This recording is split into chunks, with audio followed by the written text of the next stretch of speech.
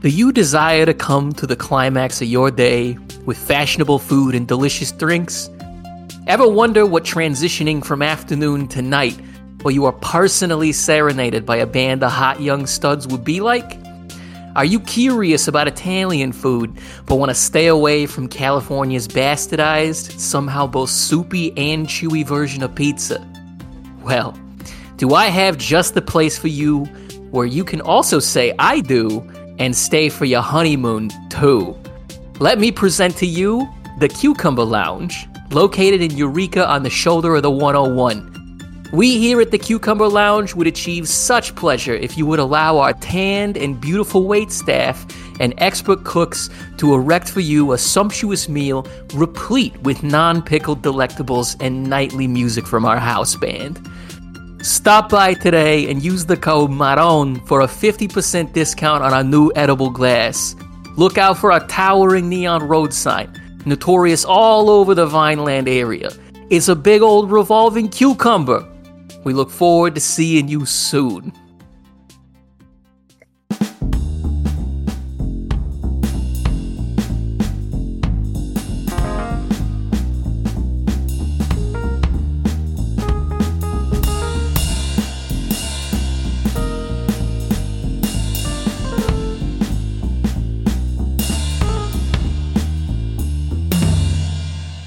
Hello, and thank you for joining us in Mapping the Zone, a podcast dedicated to informal discussion of the works and context of Thomas Pynchon. My name is Kate, and I'm one of the co-hosts here. My name is Cody. My name is Luke. I'm Will. Today we are going to be jumping into the next book that we've decided to discuss now that we've completed Mason and Dixon, and that one is going to be Vineland. Unlike last time, we are not going to be following the subreddit guide that they took on their journey through this book exactly.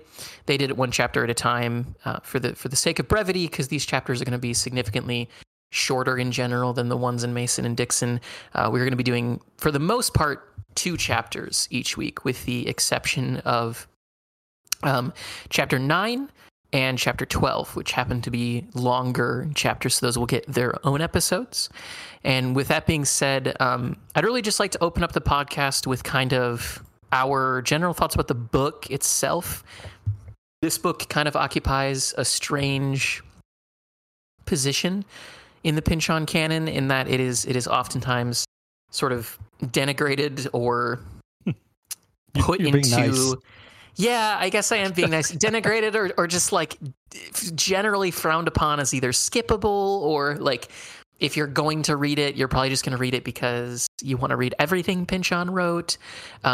Pynchon light is usually the terminology that I have seen added to this most frequently by people in the modern culture of like reviewing books on Goodreads or modern readers in a lot of instances. For my money, I think that's completely undeserved criticism. I think that any book published by any author after something like Gravity's Rainbow, which this book was, would likely have received a similar reception just because of what Gravity's Rainbow was and the significant time it took to go from Gravity's Rainbow to the publishing of Vineland. Just to give like a little bit of backstory for you all on the book itself, this came off of the heels of a extended hiatus that Thomas Pynchon was on. He most likely was writing Mason and Dixon Against the Day and Vineland at the same time, and so a chunk of the reasoning behind why it took so long was the fact that he was working on 2 significantly heftier novels. But Vineland is a novel published in 1990. It is part of Thomas Pynchon's California trilogy, as it is sort of represented. And as previously mentioned, it comes off of the heels of his most well-known work, Gravity's Rainbow, of course, which was published in 1973. So there's a significant gap between that. And that is my belief as to why it has the reputation it has. My own personal experience with the book, I read it when I was reading through the California trilogy. I started with Inherent Vice, as I've mentioned on my first episode with the show. That was the book that really got me into Pynchon and was where I started. And then I did it out of order. I read Crying of Lot 49 after that, and then really wanted something that hopefully had like a similar stylistic vein to Inherent Vice. So then I read Vineland.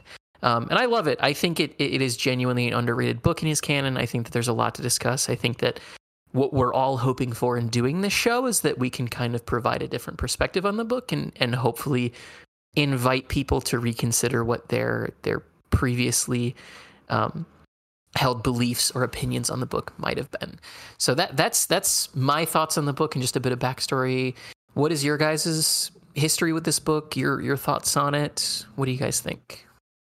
I mean, for me, I'm totally on board with the idea that this is an unfairly underappreciated book of his. And I think you summarized almost exactly why. The gap in time between Gravity's Rainbow and this, the fact that it's not more Gravity's Rainbow, which I think is what a lot of people were wanting. It's also it's stylistically a bit of a shift from what Gravity's Rainbow was and into not something totally different, but it doesn't have the same I don't want to say technicality that Gravity's Rainbow had, but Gravity's Rainbow had a very technical and just a different feel overall. It wasn't as warm. I mean, definitely not as warm as something like Vineland or some of his other, Mason and Dixon. So I think, a lot of that comes from the fact that it just, everybody read Gravity's Rainbow, waited 27 years for it, and then they got something that it just wasn't, I guess, what they were expecting it to be. And so they just unfairly assumed that it's, not worth their consideration or the time to actually like reread it or engage with it on the same level as Gravity's Rainbow. And even for people reading it now who don't have to wait that long, almost 3 decades to get a book after they finish Gravity's Rainbow, I think it comes down to the same thing. I think that they, so many people start with Gravity's Rainbow and then to jump from that to Vineland, while they are very different books, there's still so much so many through lines between the two because it's the same author. There's so much to love about this book. It's one of his funniest.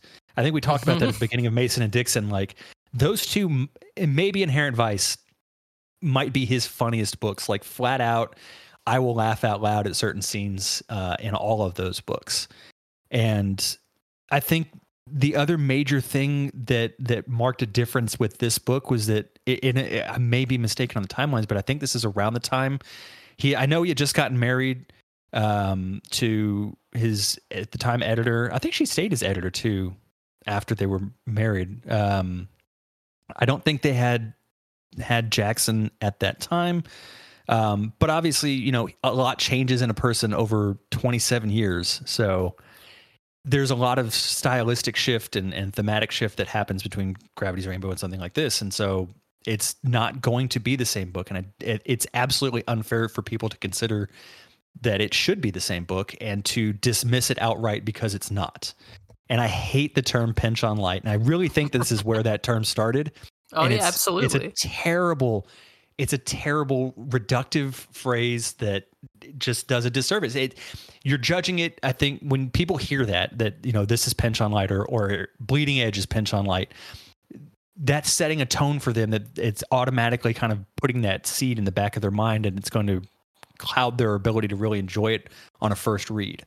So if this is, for those of you listening, if this is your first read, get rid of that idea because this is not pinch on light. It's not easy by any means. You still have to really, there's a lot to really still pick apart from within this book. And it's just as pinch on as Gravity's Rainbow, as Against the Day, as Mason and Dixon.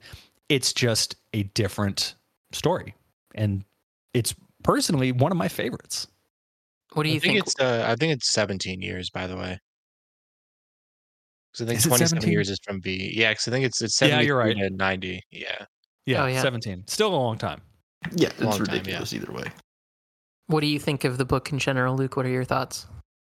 Yeah, so I did just finish an audio listening to the audiobook of the book the other day in preparation for doing this podcast because I like to kind of read the book again before we even start and then reread it for a third or fourth time after that for this podcast. But I like this book a lot. I think it's enjoyable. I didn't enjoy the audiobook very much. The dialogue in this book kind of comes across as cringe in that audiobook. To be Is perfectly it just because honest, of and how it's read? I think it's Or because it's how it's read. Because whenever I was okay. reading it again, reading the first two chapters again, it didn't come across nearly as like the way the audiobook I read it was very like stonery and like hippie Mm, dropout kind of parody voice and I don't know. I mean that kind of maybe dovetails with something I was wanting to talk about because this does kind of remind me of um, Colorado and some people I know in Colorado. Some people I've been around in Colorado where it's kind of a more mountainous area. There's a lot of forests. There's a lot of dropouts and kind of more druggy type people. A lot more hippies and stuff, which is can be true of Colorado, where I've spent a lot of time, a lot of my life. But it reminds me of some people I know from there and the way that they talk, and it does kind of hit home. And it also reminded me of a few different Cormac McCarthy novels, especially Child of God. It's kind of like a lot more lighthearted and not nearly as fucked up version of Child of God, where it's this kind of misfit guy who everyone knows going around doing all this weird stuff, but instead of it being like really transgressive and in your face with how fucked up it is, it's a lot more lighthearted. Um, this is a warm book. It is kind of at the beginning of his more human books. I mean, for me, it is kind of lower tier pension in terms of how much I enjoy it. It's kind of down there with like V, in terms of my least favorite pension novels. That being said, I mean it's still pension, and there's still a lot of depth here. Um, even you can. I'm looking forward to kind of parsing the first two chapters because there is, especially the first chapter, it is kind of deceivingly. It's not simple at all. It's still pension. The prose is still beautiful. Um, the plot it starts off pretty propulsive. It is kind of like a. It doesn't start directly in media res, but we do get to the action pretty quickly. And the action is pretty zany and interesting. Um, and I do kind of enjoy the whole like post hippie kind of hangover vibe of the book. Mhm. There's a lot to like about it, and I do really really enjoy it. But like I said, it's not my favorite by Pynchon. I do think it's one of his worst books, but that's on the scale of Pynchon. It's not. There's no book by him that I regret reading or that I don't enjoy. And I have come across some of the stuff that we're going to talk about. I think in terms of it being just like unrightfully disparaged. But I do agree that it doesn't deserve nearly as much hate as it tends to get. Yeah, no, I definitely agree. And it's funny that you say the dialogue comes across as cringe because that's always why I don't listen to the audiobooks for his books or have been wary about it. Is I feel like hearing those pieces of dialogue read out would be like kind of insane in a lot of instances. Mhm. Like in speaking of like Cormac McCarthy, I feel like the movie that he did the screenplay for, The Counselor, where it is basically just Cormac McCarthy dialogue said aloud, also sounds ridiculous coming out of human just mouths that are on screen, and Michael Fassbender and everyone in that movie.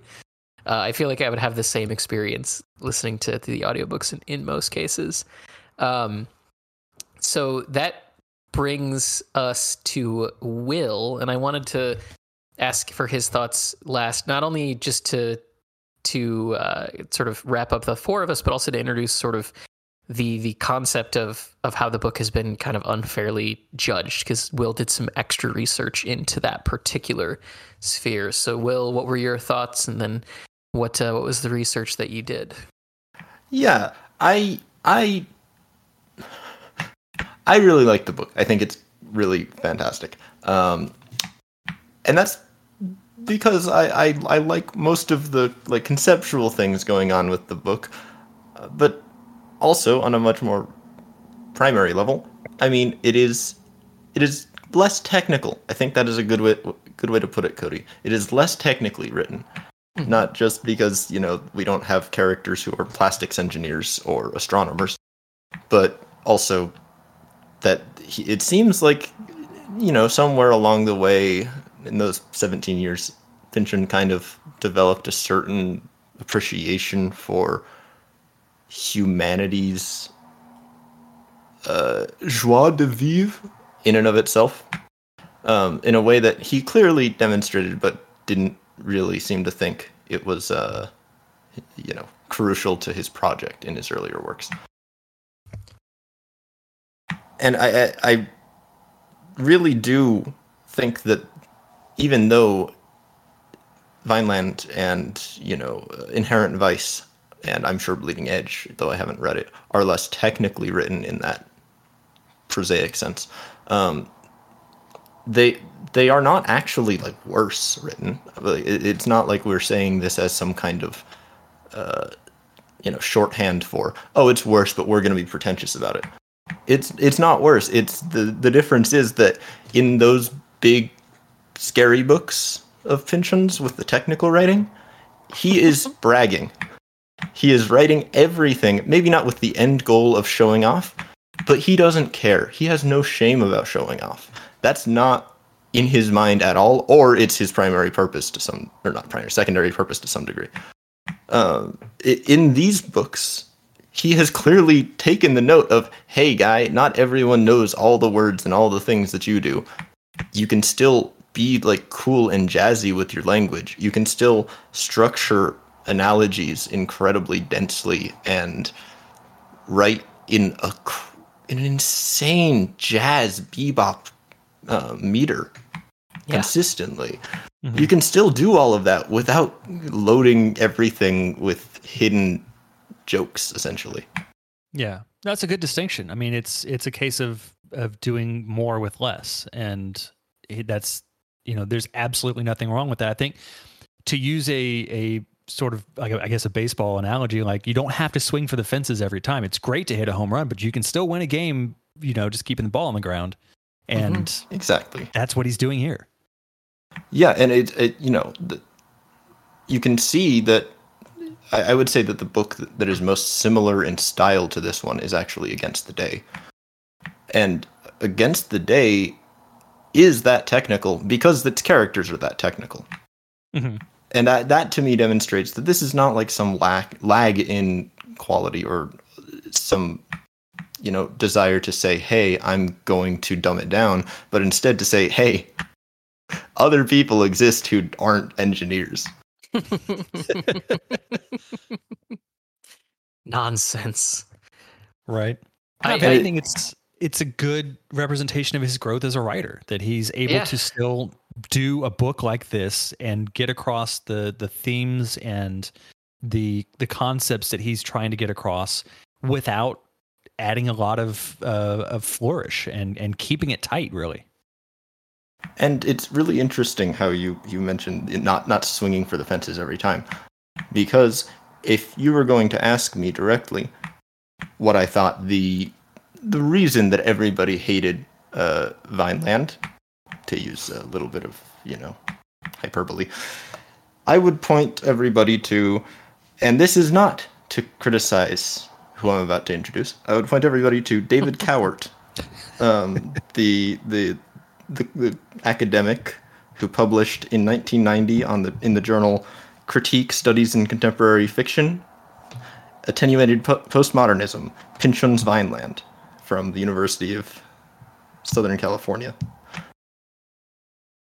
And I'm gonna read a little bit from this paper, more than I will just this instant. But I would summarize the reason with this sentence. The bad news. Pynchon has made no effort to surpass gravity's rainbow. Because if you dig through immediately contemporary papers that cite this one, it really seems like that's where they stopped reading. It seems like everybody saw this paper and said, hey, yeah, he didn't try to surpass gravity's rainbow. And I think that's a very funny thing to criticize the book for. And he's, to be fair to Cowart, he is not doing that. David Cowart is being completely fair. He is not trying to surpass Gravity's Rainbow, and that is bad news to a lot of people, especially people whose job it is to study literature. Mm-hmm. However, I'm going to now read the rest of that introductory paragraph, and that'll be the end of my reading from sources. But I think it demonstrates very well kind of the disconnect between what the four of us have said about the book and what it seems like the literary establishment and following them, the popular culture, felt about the book. Thomas Pynchon, creator of the most significant body of fiction in contemporary America, may have spent some of the last 17 years discovering the limits of the postmodernist aesthetic. Vineland, his long-awaited fourth novel, appears 17 years after the publication in 1973 of the monumental Gravity's Rainbow, widely recognized now as the most important American novel published since World War II.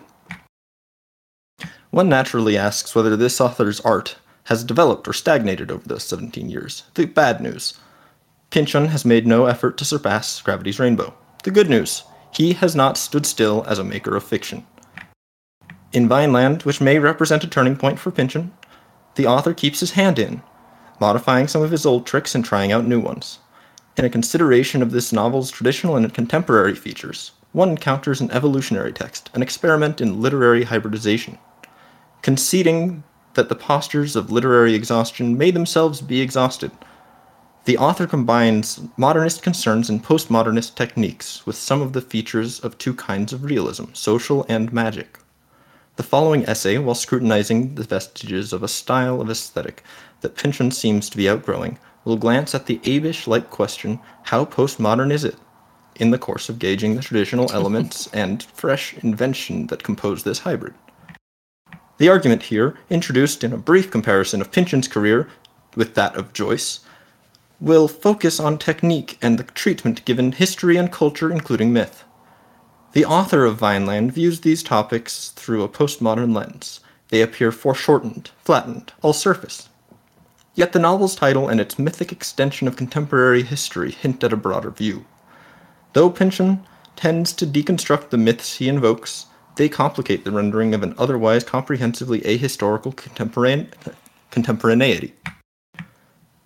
Through a combination of this eccentric mythography with a moral earnestness expressed as a penchant for political didacticism, Pynchon produces, in Vineland, a fiction devoted less to indeterminate postmodernist play than to totalizing modernist purpose. Now, I have been the one... end of quote. Now, I have been the one on this show in the past, bringing up this whole modernist, postmodernist dialectic before. So I hope people take it in good faith when I say I don't understand really what Cowart is trying to say there. And I've read the essay, and I do now understand what he's trying to say, literally. But I think it rests on a fundamental misunderstanding of a couple of things. First of all, the idea that Pynchon's previous works did not take care to situate the actual experience of the reader in the time being portrayed. I think I think it was probably easier back then to ignore that, especially, Cowart was probably somebody who read Gravity's Rainbow when it came out and spent years studying it, and probably had family who had been around, since well before the 40s, and so knew what people sounded like, knew how people talked, and so it's probably to some extent underestimating just how well Pynchon actually encodes those senses into his previous works. But the bigger thing I'm going to point out is that the primary mechanism by which this article, this essay, discusses Pynchon is by analogy to James Joyce. I'm a big fan of Joyce. James Joyce did try to surpass Ulysses, and maybe 100 people have read Finnegan's Wake. 100, you think? I think maybe, yeah. As one of them who's read part of it, it's, probably 100 maybe. Since 1939. Like, seriously. Pynchon wears his Joyce adoration on his sleeve. Mhm. It's all over the place in all of his books, and it's very subtle if you are not also a fan of James Joyce, but it's there. Pynchon knows that nobody read Finnegan's Wake. Pynchon knows that it doesn't matter if your book is not winning the National Book Award. It doesn't matter if your book isn't being sold in every store for the next 20 years. That doesn't matter. All that matters is you write a work that matters to someone. You know, that's the idea, right? That's what he says throughout all of his works whenever he talks about artistry. And even that line of thinking has its limits. There's no way in hell anybody was going to read something that was more formally experimental than Gravity's Rainbow. Period. Especially not after the 80s. It just wasn't going to happen. And the fundamental issue here is that people seem to have taken this idea that he's leaning more into, modernist concerns as some kind of de-escalation of those concerns. When they're not. They just are not. Postmodernist concerns are like meta concerns. That is the issue of postmodernism is the issue of issues. It's not something that really has a lot of bulk to it, which he gets at. But modernist issues are just all of the other issues, if you're going to frame them as a dichotomy. Mm. There are postmodernist issues, which are issues of nothing, and there are all of the others.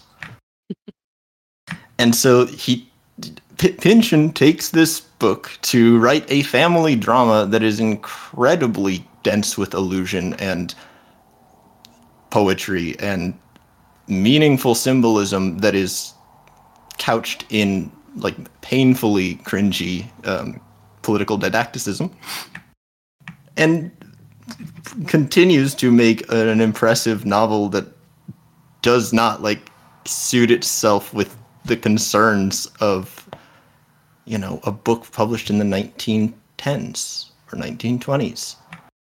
However, this is how it was discussed. Everybody treated Thomas Pynchon as, quote, creator of the most significant body of fiction in contemporary America. You can't live up to that. It's not a matter of even people having their expectations up. People were talking about him like that. They weren't expecting a book. They were expecting a Bible. And they already got a Bible, so I don't know why they were expecting another one. Yeah. Even Jesus needed to perform a sequel by raising from the dead. I think The Bible too. Don't cross him.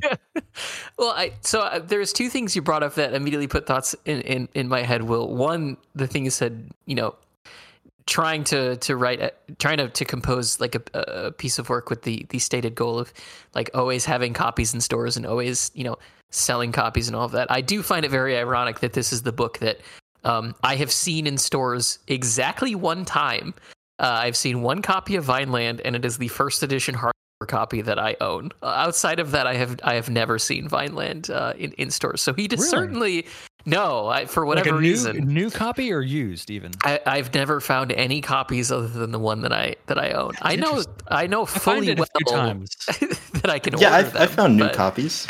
Yeah, I know that there's the Penguin Modern Classics copy that generally floats around in stores, but yeah, I see that one at half price a lot. For some reason, I've just never come across one. I don't know why. Maybe they're not in existence in Wisconsin for some reason.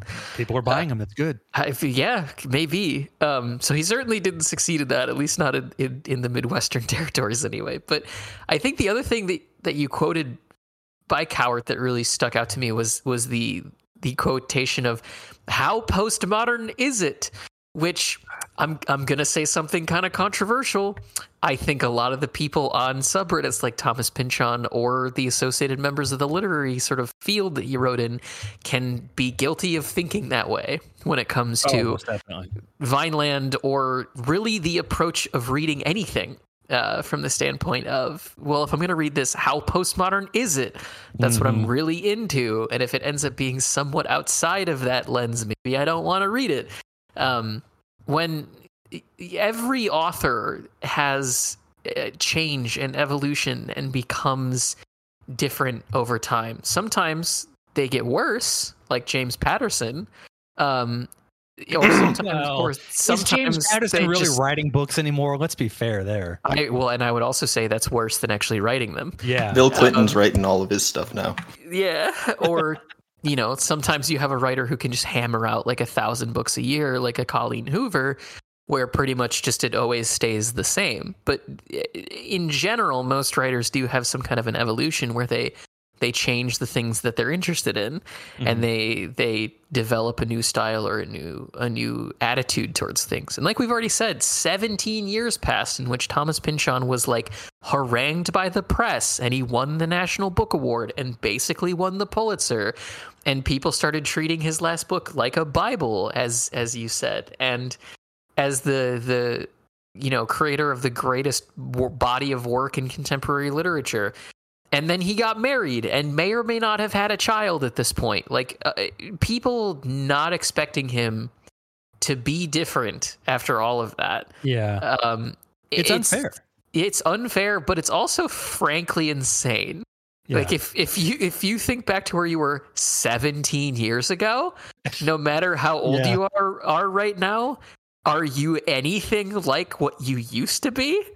Maybe if you are, 80 years old, the show, maybe you'll be about the same. But for most people who are through their 20s, 30s, 40s, even 50s, like there is still a significant amount of evolution that takes place over a time scale like sure. that. How dare you? I was reading Ulysses at age 10. That's very impressive. Well, yeah, but it was upside down, but I read it. And yeah, I think that, speaking of Ulysses, I think that your dichotomy of Ulysses to Finnegan's Wake to Pynchon's Gravity's Rainbow to Vineland is very apt.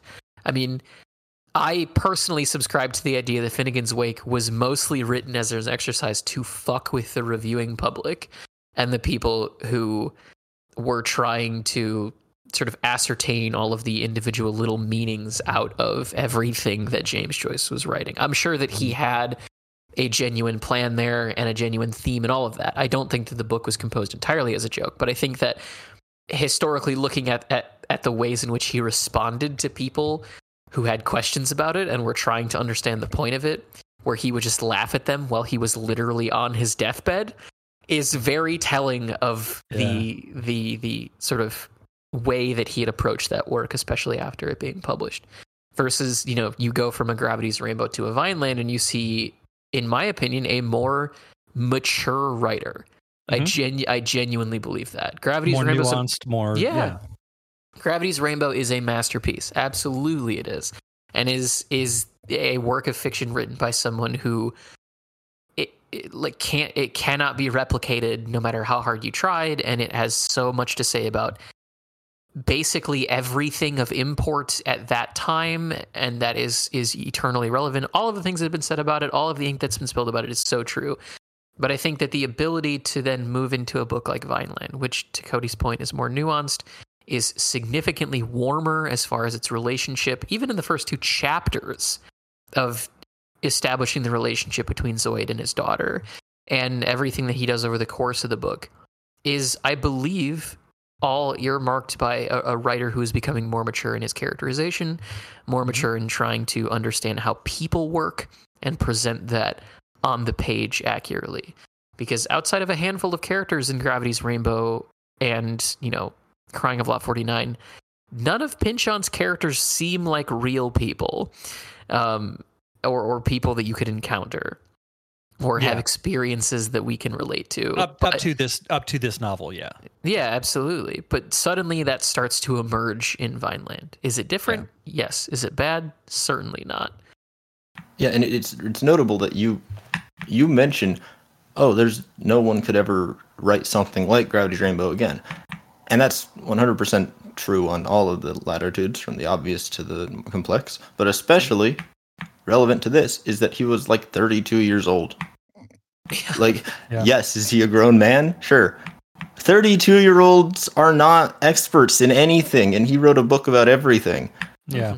So the fact that like there are major gaps in that book. Absolutely. And a lot of those gaps are in some way symbolically filled by Vineland. Yeah, I couldn't have said that better myself. Yeah. I think the last thing I want to say about it is, to kind of touch on what everybody's kind of, I mean, everyone has made great points about, what the difference between Gravity's Rainbow and Vineland. I think at the end of the day, no matter what he put out after Gravity's Rainbow was going to get shit on, regardless of what it was. If it was Gravity's Rainbow 2.0, people would have shit on it all over it because it's Gravity's Rainbow. He's just trying to do the same thing again. He was put in a situation where a lot of other writers would have felt that they were, trapped in a corner, and probably honestly would have tried to do a Gravity's Rainbow 2.0. He did what I think is the smarter move, the better move for him as a person and as a writer, which is to just write what he wanted to write. And what we got was Vineland and Mason and Dixon Against the Day. And I think we're all the better for that because we got the trajectory that he got as a growing and maturing writer, rather than someone writing an incredibly successful novel that pushed a lot of boundaries of literature, that was critically lauded, rightly so, but he didn't try to follow that up with more of the same. And I think he deserves commendation for that. And I would invite the reader / listener of this show and the books that accompany it, having just finished Mason and Dixon, if you've been reading along with us, to consider what would have happened if he published that after Gravity's Rainbow. He probably would have been criticized for not being able to discuss just as impactful topics in an economy of words when compared to Gravity's Rainbow from a standpoint of length. And he also likely would have been criticized for not being able to do it in plainer language when compared to Gravity's Rainbow. Most likely the criticism, if I was to guess, would be Thomas Pynchon is trying to find a way to be just as smart as he always has been, but in different ways than Gravity's Rainbow, and it fails because he's gone too far. By trying to render his book in 16th century dialogue and by expanding the length out to 800 pages that tells the life of two relatively unknown historical figures, we see the limits of his ability as a writer who's constantly trying to one-up him. Probably would have been something along the lines of the criticism would have come out after this. Oh, and there are I have two notes that I would add to that I think are more damning, that would have been read as more damning than anything you said. If Mason and Dixon had been published in like 1989. Mason and Dixon is by far Pynchon's most Finnegan's Wakey book. People would have shat on him so hard. Like, critics would have hated it, even if they wanted to like the book. On the face of it, as pretentious as that paragraph of David Cowart's essay is, they would have hated it if they actually got something as ambitious as what they're talking about, like you said, because it would be exactly what they were expecting. Yep. And gosh, where did it go, brain? Never mind. Anyway, yeah. Cody, did you want to read the quote you found by Harold Bloom? Yeah. So while Will was reading his quote from David Coward, I was curious. My brain just immediately went to Harold Bloom because he's always kind of the go-to for Pynchon praise. In 1990, I'm quoting this from there's a review called Pynchon's Pop Fiction. By Eric Sandberg. This was published in 2013 from the New Rambler, which is an online magazine. Oh, I'm sorry. This is November 2015. And I'll post the link if anybody's curious on this. We'll put this in the show notes. But in there, he says, not every reader has been comfortable with this shift in Pynchon's work. Harold Bloom, in a 1991 interview with Antonio Weiss, described Vineland as a, quote, total disaster, end quote. In fact, the greatest, quote, disaster in modern American fiction, a piece of sheer ineptitude, a hopelessly hollow book that has got that has not got in it a redeeming sentence, hardly a redeeming phrase, end quote, and contrasted it specifically with the power of his previous work. So insane. Yeah. I think the one thing that gets kind of lost in Pynchon fandom and different stuff is just how popular Gravity's Rainbow was. Like, Gravity's Rainbow would have sold hundreds of thousands of, like, literally, I think over 200,000 copies. So it was always going to be his next book was always going to be a really big deal, and the fact that it took 17 years for it to come out, I think led to a feeling of anticlimax for a lot of people. There's that David Foster Wallace quote it's a pretty famous one. You see it online a lot from a letter from him to Jonathan Franzen, where he talks about how he had read Vineland and he assumed that Pynchon had just spent the past 17 years smoking weed and watching TV. Which is I mean, it's kind of a bitter quote, but it's a pretty good quote. But, I think that just kind of sum up what y'all have been saying is that, Yeah. he was always going to get shit for his next book. Like, even if it was somehow better than Gravity's Rainbow, like, the initial response would not have been the same. Like I said, I mean, Gravity's Rainbow would have achieved this kind of mythical status, especially given the author's reclusiveness and the fact that he hadn't published again in 17 years. And there were all those, I think we went over all the Wanda Tanaski stuff during Crying of Block 49, but that would have Yeah. happened in the 80s, I think. So there was a kind of a question of what Pynchon had been doing with this time that, we'll never really know. I mean, now we can assume that he was writing Mason and Dixon and Against the Day and Vineland, but yeah, I do think that that's kind of a helpful way to look at this book, is that it was never going to be it was impossible for it to match its predecessor. It finally came back to me, the second thing I was going to say. Sorry. The other issue, if Mason and Dixon had been the next book published, is that the constant refrain for in terms of like actual negative criticism for his first three books, the only consistent issue was the way that he represented women. And there are ways to talk about that forgive him in various ways, and there are ways to talk about it that condemn him in various ways. If he had published Mason and Dixon in 1989, 17 years after Gravity's Rainbow, 17 years in which essentially feminism had begun to take hold in the literary establishment as we speak of it today, as that tide had started to turn away from the old men classics toward, okay, we need to create a new canon with more women, more minority groups. You come out of that 17-year hiatus with another book about two guys with like zero primary female characters. You are not going to get any decent assumption of good faith, even if the next book he'd come out with was Vineland.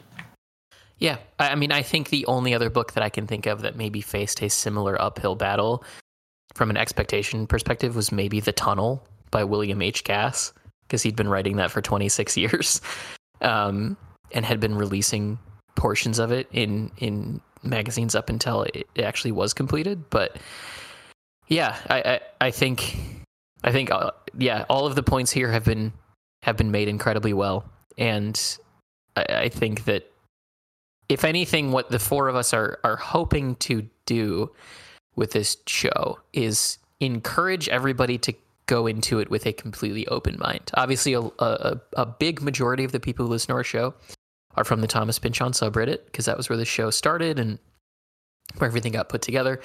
And we talk to you guys on that forum somewhat often. So a lot of those people have read this book before, and it is oftentimes the last one that you go to, because it's the sort of completionist thing that people engage in. But if you're going into this book for the first time or the second time, just all we would ask, I think, and we would all agree with this, is just keep an open mind. Mm-hmm. Allow yourself to consider the fact that this is a distinct work, separate from the rest of his canon, just like everything else. This is not a sequel to anything. This is not meant to be an expansion on anything.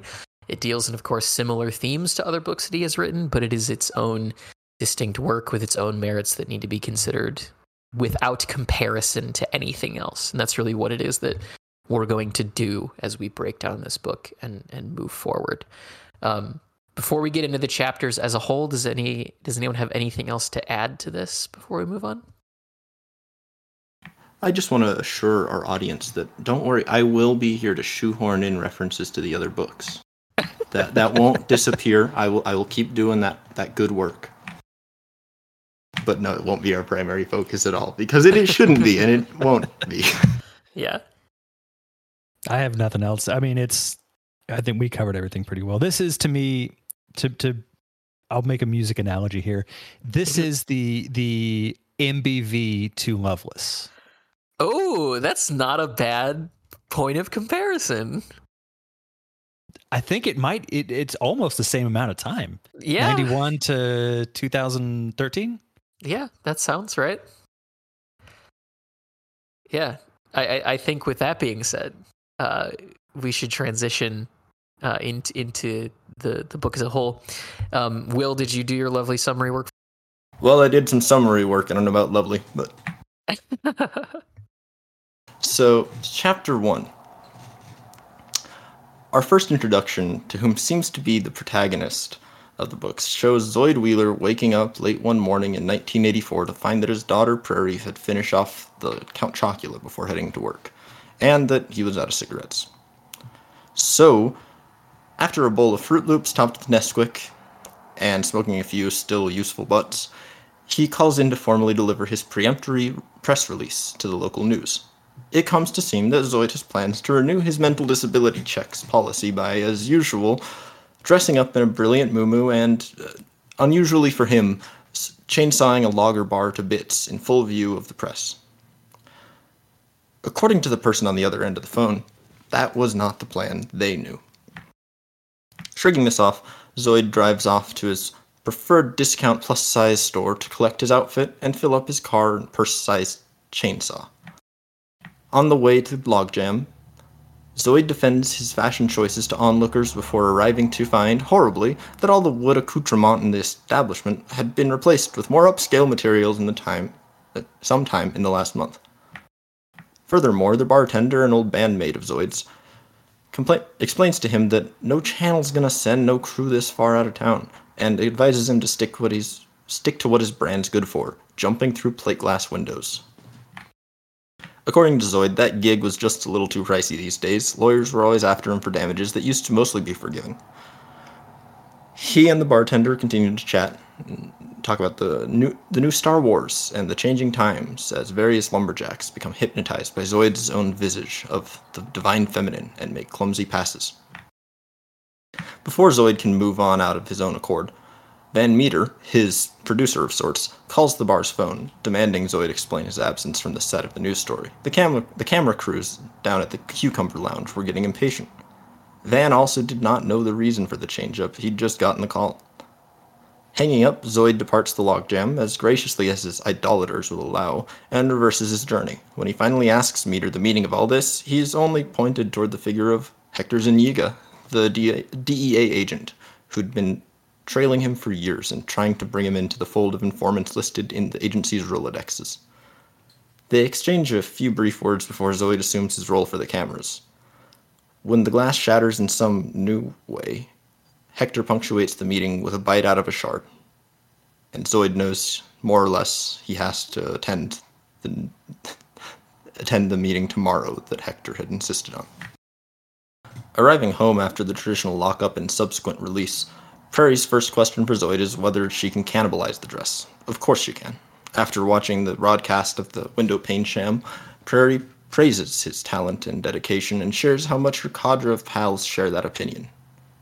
Especially her boyfriend, Isaiah 2-4, apparently, which surprises her father.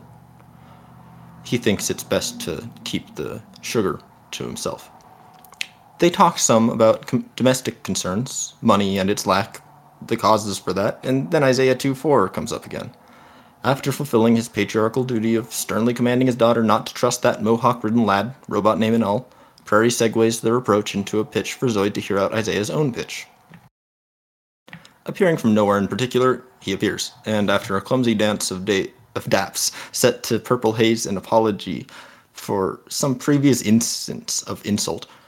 He launches into a business plan for a shooting range, upgraded with all sorts of colorfully and provocatively distasteful scenarios, from a jungle obstacle course called Third World Thrills with gorilla-shaped targets, to an urban setting with racially diverse criminal elements to fire upon. All he wants from Zoid is a cosign on the loan. Owing to his tragically poor credit rating, he dodges this tempting offer, but softens the blow with an offer of a gig at a crime family wedding for Isaiah's band. No offense taken, the punk disappears into the bathroom to call about it immediately. They land the job, though it may help for them to practice some classic Italian wedding songs and find some way to pass as a member of the peninsula's descendants. Zoid's extensive experience in that domain assured him that the boy would be fine, or at least that he'd have plausible deniability should anything go wrong. Thank you for the summary, Will. I think that it's still lovely. I'm not sure what the self-deprecation was for. You do a great job. As far as general thoughts on these first two chapters, what do we think? How do we feel about these chapters? I think it's a good start. As Luke mentioned earlier, it gets us into the action pretty quick, and we get a good feel right off the bat, I think, for Zoid, and even for the other kind of smaller characters that we come across between Hector Zuniga and Prairie. So I think it's it does a good job in, I think it's like 20 pages altogether of really setting the tone and the scene of what the 80s were.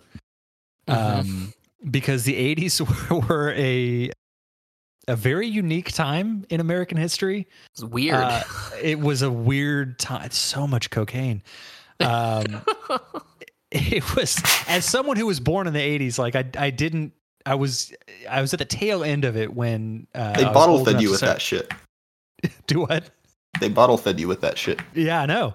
It was like a lot of that carried over into the early 90s, and so as a kid, I was still a lot of the kind of vibe that was left over, the 80s hangover, the haze that was there, the sleaze of it was still in the air in the early 90s. But I think, in these first 20 pages, like it does a great job of really capturing that feel and that time very well. And it will continue to do so as the story goes on.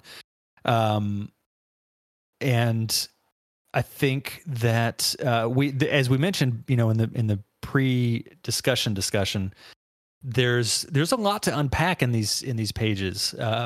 A lot of pop culture, a lot of interesting ideas that are starting to really be formed, and we're kind of slowly working into what we're going to be really looking at and examining in the book. It's coming off of Mason and Dixon and the opening paragraph for that and the eloquence with which it was written. As we talked about earlier, this isn't the same style of prose necessarily, but I still think it's a really well done opening paragraph. It's does what it needs to do. We understand where we are and who we're seeing, and sets up the story that's to come. So I really enjoyed it. Yeah, and I think to keep in mind, one of the things that kind of exemplifies every single book that Pynchon has written is he's very interested in periods of change, like periods of drastic historical change occurring. So Mason and Dixon, change and evolution and modernity is all over that book the entire time.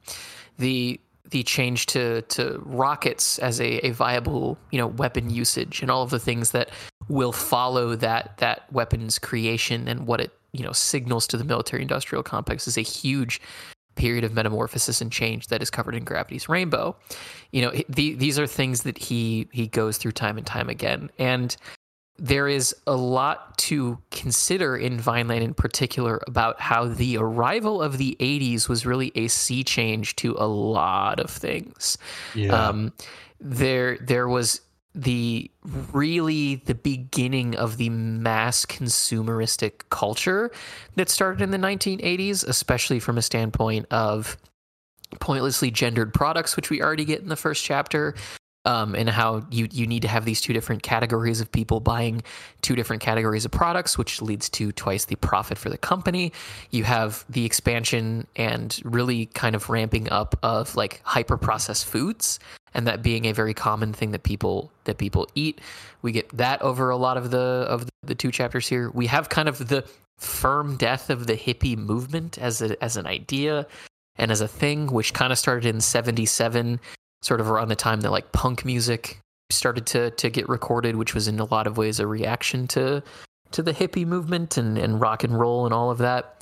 And then you also have the arrival of a subgenre like metal out of that more extreme music happening in the 80s. So it was a massive period of change in American history, and that is very well represented by just the first two chapters here. And I think that was the biggest thing that I felt reading through chapters 1 and 2, is just how well set and well steeped that idea of a metamorphosis in culture and in the country and in people, and the clashing of those ideas was very well presented. But also a lot of this did remind me of my childhood.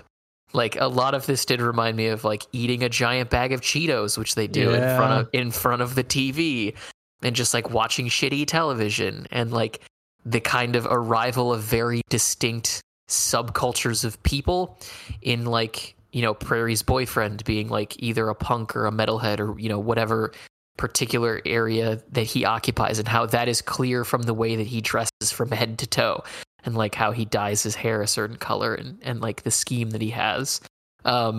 The discussion of like video arcades being a part of his like violence amusement center, in addition to real guns and all of that. Like a lot of it did remind me of different elements of my childhood for sure.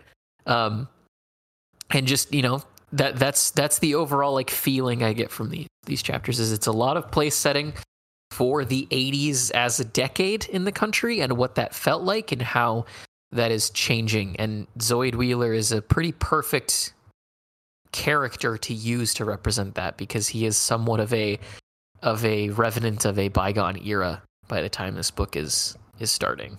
Yeah. I want to piggyback real quick off of what you mentioned about a lot of his books taking place at times of change, because I think that's also something that that we will examine more in this, is not just that this is a period of change, but this is also, I think, a period in American history, really maybe even in world history, but I think uniquely in American history, where the speed at which these cultural schisms start happening, the changes that start popping into like pop culture with, you know, music and TV and everything else, is also due to the extreme uptick in technology and the speed at which that works, and the rapidity with kind could be not just distributed, but processed and distributed across the entire country.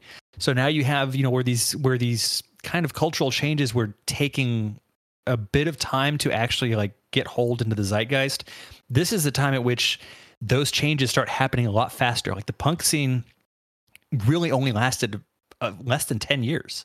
Yeah. And then it shifted into hair metal and power metal and you know, speed metal and all that. And then that shifted into the early 90s into both the pop music movement and the alternative rock music.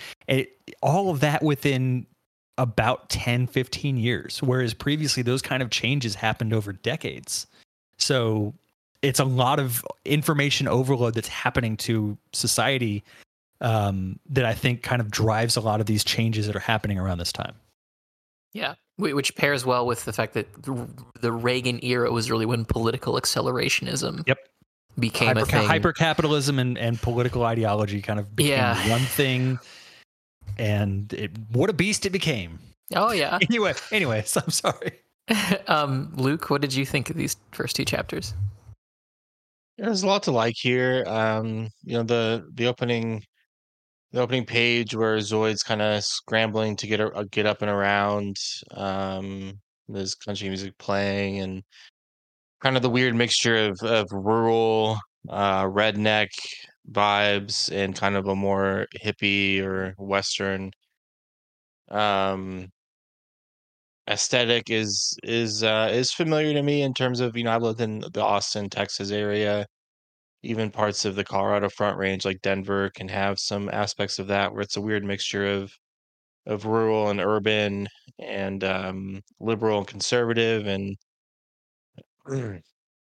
there's all these. I mean, it's a nice snapshot of America in general, where it's all these kind of different types of people mixing. There's the Star Wars reference, which is really nice.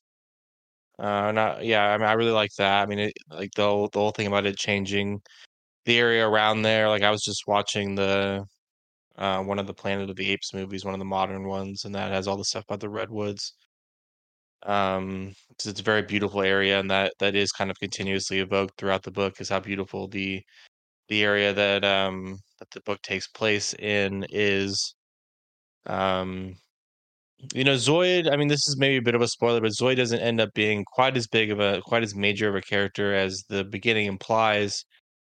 That being said, he is a really nice kind of intro to the world of the book, where it's kind of all these zany weirdos Mm-hmm. on both sides of the law doing all this zany weird stuff. Um, yeah, I mean, I like the opening a lot. I mean, we'll get into kind of some more of the details later, but there's some kind of the whole thing of mental health, and there needing to be a spectacle to prove that you're mentally ill is really interesting to me. Um, his relationship with his daughter is really well done. Zoe's relationship with Prairie is really well done, I think. Absolutely. Yeah. Prairie is a pretty major character in this book, and she does exhibit some real kind of humanity, and she does kind of seem like she could be a real character. She's one of the few characters in this book that um doesn't seem like a caricature of somebody pinching nose or something. Like she's not overly stylized like a lot of characters in this book. Um yeah, and I mean, we kind of get a setup for the later wedding scene, which is nice. There's some nice foreshadowing of what's to come in these pages. Yeah, I mean, there's a lot to like here. Like I said, it definitely sets up the rest of the book quite well, in my opinion, in terms of introducing you to the world and to some of the characters. Yeah, what about you, Will? Well, I'm going to introduce a reaction which I've brought up a few times in the previous books we've covered on this show, Mm. and that is intense nausea. I love these chapters on a word and sentence level. I think the characters are all incredibly well fleshed out. I could not believe myself when I was writing the summary and I came through the introduction to Hector, and I was like, oh, he says like 2 lines here. He is such a big character, and I don't mean in the story. I mean, he feels huge. Mm-hmm. He feels so much larger than life, and it's not just like, oh, I thought he showed up more. No, he just feels bigger than like 2 paragraphs, and it's part of that has to do with how he intersects with some of the themes of the book and all that. But no, I mean the characterization in these early chapters are incredibly concise and efficient, and the actual subjects are either funny or very entertaining in some other way. But for you old farts, Thanks. yeah, you're welcome. Thanks. You guys remember the 80s. I don't really remember anything prior to like 1999 or so. That the similarity, the way that in all of his other books you read these first chapters and it's like you're flashed to the past, and it might not be like evocative of humanity, but it is evocative of things in the past. Mm-hmm.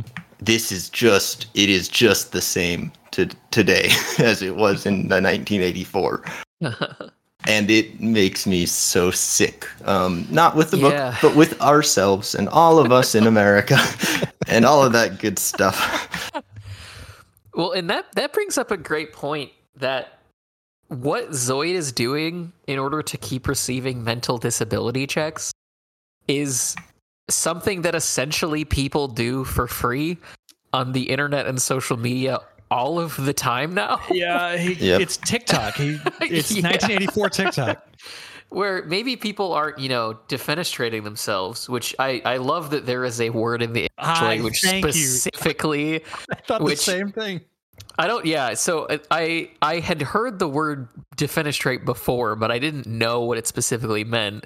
And upon Googling it to find out that it is a word specifically about either throwing somebody through a plate glass window or being thrown through a plate glass window of your own volition is crazy to me that has its own definition. Yeah. So, so maybe people on TikTok aren't defenestrating themselves, but they are doing similarly ridiculous things in public just for the exposure or to be like, potentially famous for a paycheck. Yeah, If you get famous enough, then absolutely for a paycheck. Andy Warhol's "Everyone's Famous for 15 Minutes" thing is more prescient now. I mean, it literally feels like it's 15 minutes. Like a lot of this stuff, it's they get that fleeting moment of fame online, and then it's on to the next thing. And so, there it was. I hope you had fun. Yeah, and I know, I know that both you, Luke, and Cody have crazy theories. I promise mine are crazier. So right now I'm struggling to say anything that doesn't lead into those. But suffice it to say, I like the book. I really like these chapters on paper. I hate the fact that they feel so immediate to me in 2023. And it can't have helped that I grew up a decent portion of my childhood in Western Oregon. So I've been around these people. That's where they went. After Vineland got gentrified, they went to Western Oregon. I know these people. North, yeah. Zoid, you can copy, I shouldn't say copy paste. You could look at Zoid and if you plugged him into, I would even say like 2002, 2003, that's Jackass. That's those guys. Yeah, fair. Doing, what they were doing for money. And, I think that you could argue the difference between that and what happens on like TikTok and stuff like that now, like they were doing that to themselves and Zoid is doing it to himself. It's not hurting anybody else. The current trends can dip into that, causing harm to others kind of area, unfortunately, but it's still the concept is the same. Yeah, they're doing what Zoid was doing as quote unquote work for nothing but, whatever currency likes are, I guess.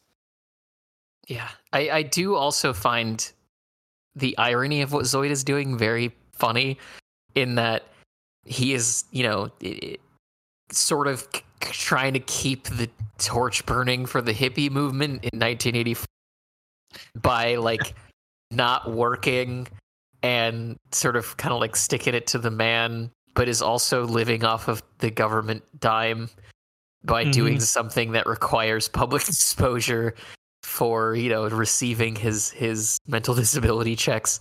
Like it's such an intersection of like, I guess he's kind of still ripping off the government because he's not actually mentally disabled, but he's pretending to be. But at the same time, he's still like receiving benefits from the government and living money. Like it's just it's just a very interesting like intersection of irony. And how a lot of that does still sort of, I think, play into the general insanity of what the 80s are as a decade and how strange it was, where it just kind of felt like things from the decades prior were dying and something new was taking place that was weird and involved money in ways that wasn't new or was new rather and hadn't been done before, and just all of the kind of weird metamorphosis that the decade represents. Well, it's the trajectory that a lot of those 60s countercultural movement leaders essentially spiraled into, unfortunately. Your Abby Hoffmans and Jerry Rubins and God, I'm blanking on the like Bobby Seale. I don't know about Bobby Seale so much, but that was the thing. Like a lot of them either became a part of the system or they had to find ways to work with the system to stay alive, basically. Yeah. And it sucked, like seeing those people who had such a passion for making a change that they just got beat down so bad, and that's where they landed. But that's what happened, and that's kind of, I think, a big part of this book. See, I thought you were going to talk about the prescience of Zoid dressing up as a woman and diving through a glass wall. It is prescient. I mean, yeah, fair.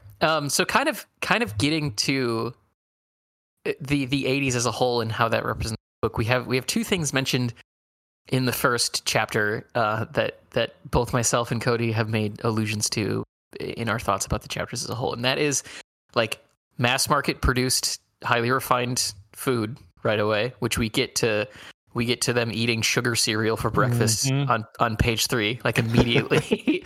Third paragraph.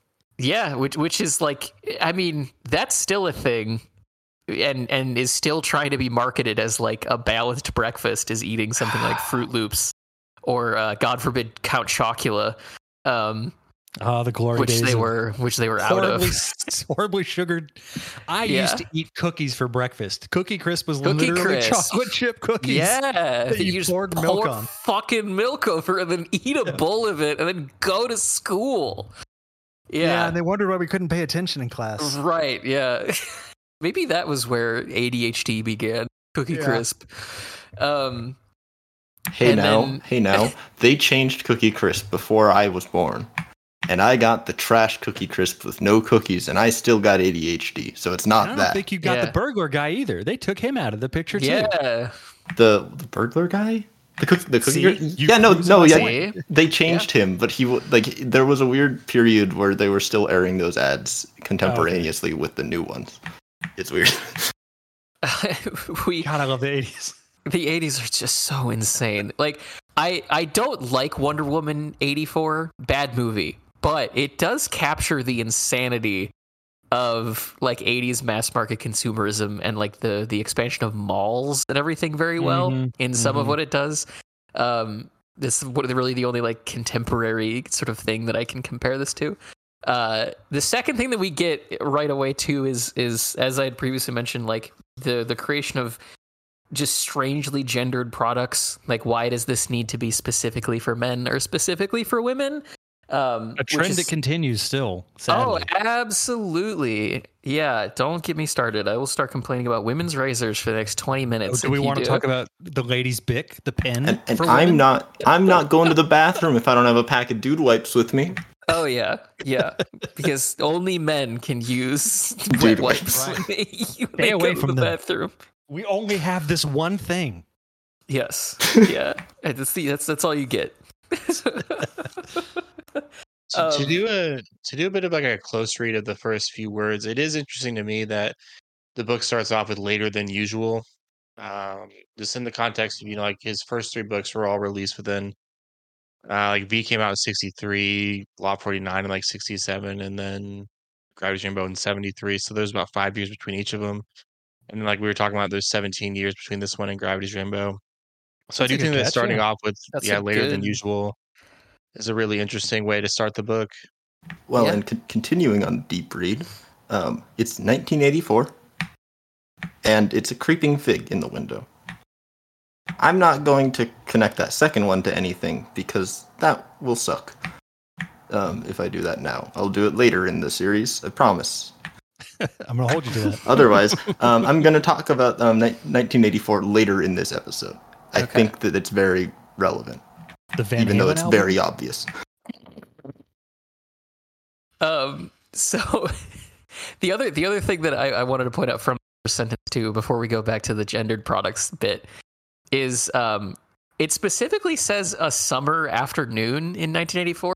If they've been eating Count Chocula since the previous October, how bad has that cereal gone by the point that they're upset that they're running out of it in the summertime? Like, that just, I think, goes to show probably the poverty that Zoid and his daughter are living in more than anything else. But just that cereal had so much sugar in it, it couldn't age.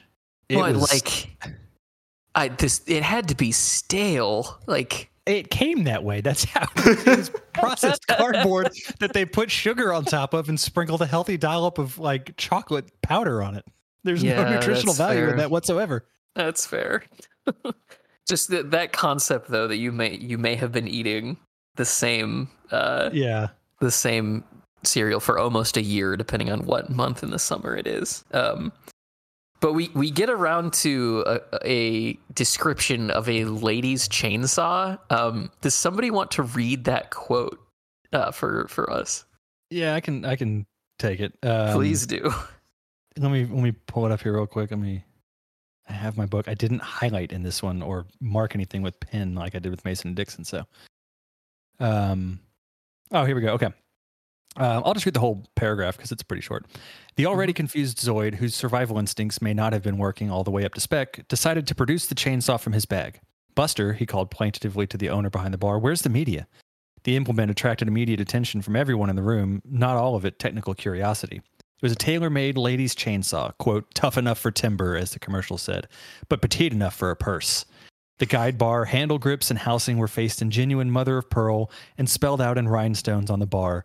Surrounded by saw teeth ready to buzz was the name of the young woman he'd borrowed it from, which onlookers took to be Zoid's drag name, Cheryl.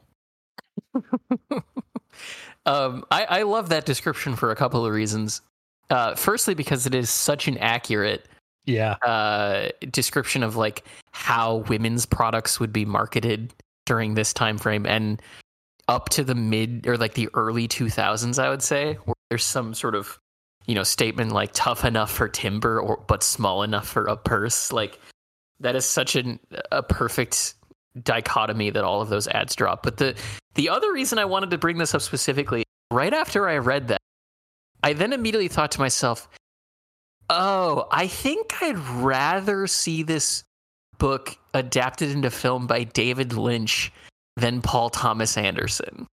Because something about that image in particular, a man in drag using a borrowed woman's chainsaw that is enough to cut down trees in a city where there is clear cutting happening, but also small enough to put it into a purse and is styled with mother of pearl and rhinestones is just it's a very Lynchian image to me. It is. That just matches his overall like weirdness and aesthetic. And that then made me realize that this book is potentially the most Lynchian of any of his books as far as a point of comparison is concerned. And I know, Cody, you had thoughts on this, so please. I 100% agree. I think if for anyone not familiar with David Lynch's work, number one, turn this off and go watch like Twin Peaks or Mulholland Drive or something. Actually, no, finish this episode, then go watch Twin Peaks or Mulholland Drive. I think so often people have the same reaction that they do with Pynchon, and that's why I think part of what I love about the two of them is that they share a lot of similarities in the way they construct storytelling. That was in the way in which they tell stories. I think they both work on a level of abstraction that requires a level of attention from the consumer that is not really prevalent in a lot of mainstream media. So it does take a certain amount of effort, I think, to really appreciate and get into what they do, but it's worth it. I think they both have such a quirky sense of humor and an understanding of American culture, uniquely American culture. I think Lynch often gets dismissed as being really dark and impenetrable, and I think that's due to people maybe stepping into his work with like Eraserhead or Lost Highway, which are much darker works. But stuff like Twin Peaks and Mulholland Drive and even Blue Velvet, which is a dark ass film, have some absolutely hilarious scenes in them. And I think especially having watched Twin Peaks as much as I have, it's one of my favorite shows. I definitely, Lynch could absolutely adapt something like this because he has that really nuanced understanding of American culture, of consumerism within American culture, of the grotesque sort of monstrosity that hides behind this facade of, you know, this American ideal that we've constructed over the years, but we can't really fully hide from anyone really except ourselves, I think, as a culture. So yeah, Lynch would absolutely crush something like this if he chose to do it. And again, if you are not familiar with his work, if you like Vineland, if you like the humor that Pynchon has, go watch Twin Peaks. It is so weird and funny and subversive and beautifully filmed and written all at the same time. He really is truly, I think, the most Pynchon-esque film and TV director and writer that I can think of.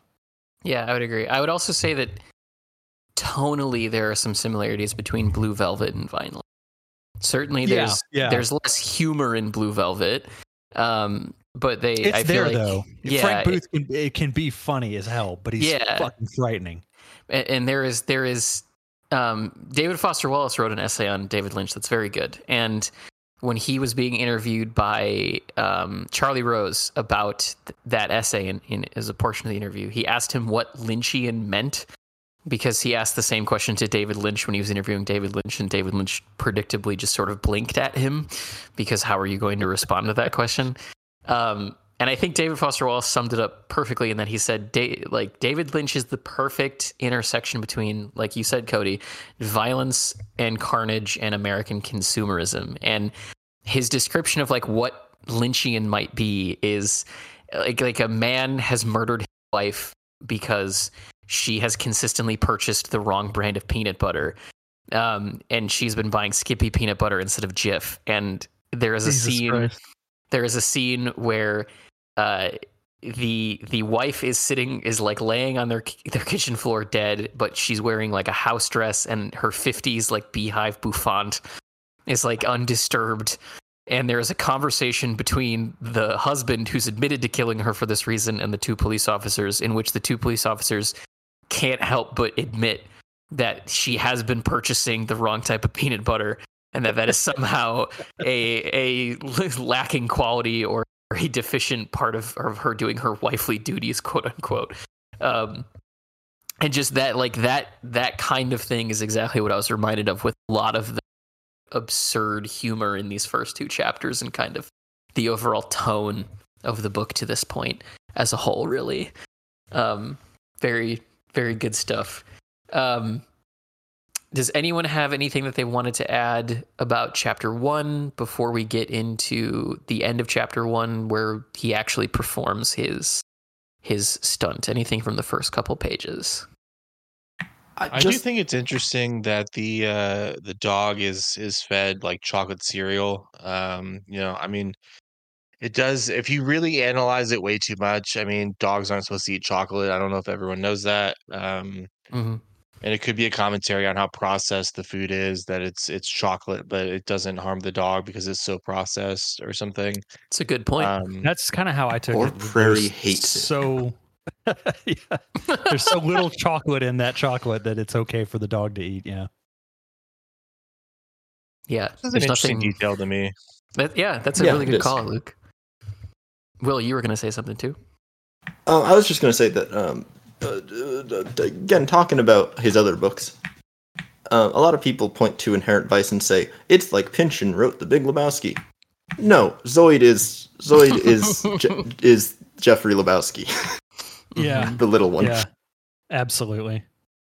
And you could even trace that back to knowing what we know to an extent of Pynchon's love of pulpy, I guess you could hard-boiled and noir, 30s and 40s era stuff. The Big Lebowski is The Big Sleep. No, Farewell, My Lovely, I think is what The Big Lebowski is, almost like note for note the same story. So you could even backtrack that, and like a lot of Zoid, and a lot of Jesus, why am I blanking on Doc? Thank you, Doc Sportello. A lot of they share a lot of those similarities with those hard-boiled detectives from the Chandler and Dashiell Hammett and Raymond Cain novels. Yeah, and for anybody who hasn't read the rest of the book, they've just read these first 2 chapters. This is not to say that Zoe becomes a PI. It's just that that's kind of the whole point with Jeffrey Lebowski is he is not with the dude. He is not a PI. He's just a guy walking around. So until like the third act, he's not embraced that side of himself. Mm-hmm. And Doc Sportello is like a private investigator who takes his job seriously. Like there's a big difference there. I find those comparisons kind of lazy. Yeah, that's a really good call out. And speaking of just a guy walking around, after Zoid's first attempt to publicly declare himself insane by dressing in drag and menacing a bar full of loggers and sort of forest dwelling people, he then realizes he has to go jump through a plate glass window again. And as he arrives, he notices that there are federal agents there this time. In particular, a federal agent who has been trying to get him to turn to being a state's witness multiple times, or a confidential informant multiple times. And he throws himself through the plate glass window, and it is not real glass. So this whole scene that kind of ends the chapter, what did we think about that scene as a whole? The fact that it's not real glass, what that might be pointing to. What was our general thoughts on this portion of the first chapter? So here's where I will have my wild ass theory that I want to try to continue to do as often as possible because I enjoy them. We should come up with a drop to play before you do. I know, right? Your wild ass theories. I'll have to develop a little soundbite I can pop in here. To me, and as with all of my wild ass theories, this could just be me really pulling something out of my ass here. But I immediately started thinking when the glass was revealed to be the sugar glass, as it's known, I think throughout the Hollywood industry. Mm-hmm. I read that as a sort of pointing out of the absurdity of how polished and sterilized a lot of pop culture in the 80s became, specifically music, where you had the I'll call it a generous use of gated reverb and overcompression in production and synthesizers, all these new technologies that come into recording that ended up becoming so dominant and just really making some of the blandest music possible. How dare you make fun of the Human League like that? I know, right? Well, here's the thing. The thing is, not to defend Human League too much. Okay. Some of the 80s, some of those really hyper polished acts, had some pretty good lyrics, but the music that they were put to was so just boring and bland. And when you hear covers of them, that's when the lyricality can really shine and you can really appreciate what they were trying to do. But they were just so obsessed with all that garbage, overproduction, to the point where you had artists that went in, like ZZ Top went in and absolutely redid all of their early recordings to have that gated snare sound on them. And it sucked. And you could not get any copy of that, not on vinyl, for decades. I think it was only in the mid 2010s that they re-released them with the original recordings. So a lot of those analog recordings that had been done in the 70s and 80s, when they got quote unquote remastered in the 80s, had that polished veneer to them that the 80s were so notorious for. And so you took out a lot of that danger that jumping through a real plate glass window would have, and you effectively sterilize it. And it's this thing that it still can look like a spectacle, but when you examine it and when you participate in it, it doesn't have that same visceral kind of feeling, and so it lacks the same kind of punch that it could have. And you look at the punk movement and how quickly that spiraled out and flamed out, and then became overly polished pop music and pop rock of the 80s. And the danger of rock and roll, your bands doing heroin and massive amounts of cocaine and whatnot, and writing these songs about this kind of dangerous lifestyle, quickly faded away into your Twisted Sisters and your Warrants and Poisons and all that. So that little thing made my brain go in all those different places. So Cody's homework to everybody is to go listen to Soft Cell, and specifically to listen to the lyrics of Tainted Soft Love? Cell, non-tainted love Soft Cell. Okay.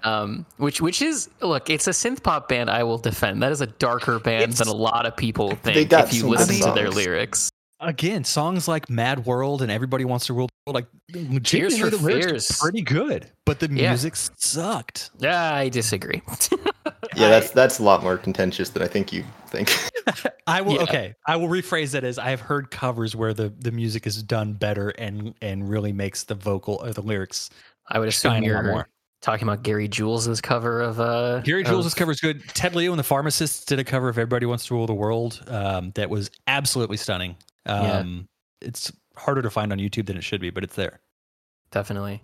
I think I don't think that's that crazy of a theory for a lot of the reasons that you already said. I think that there is certainly, again, talking about like how the 80s and 84 with the second, re-election of with not the second re-election, but the re-election of Ronald Reagan and all of the different cultural movements coming up, and mass marketing and mass production of things coming up in that time does have a thematic underpinning to the fact that now suddenly the glass is fake. Like the glass that he jumps through is fake.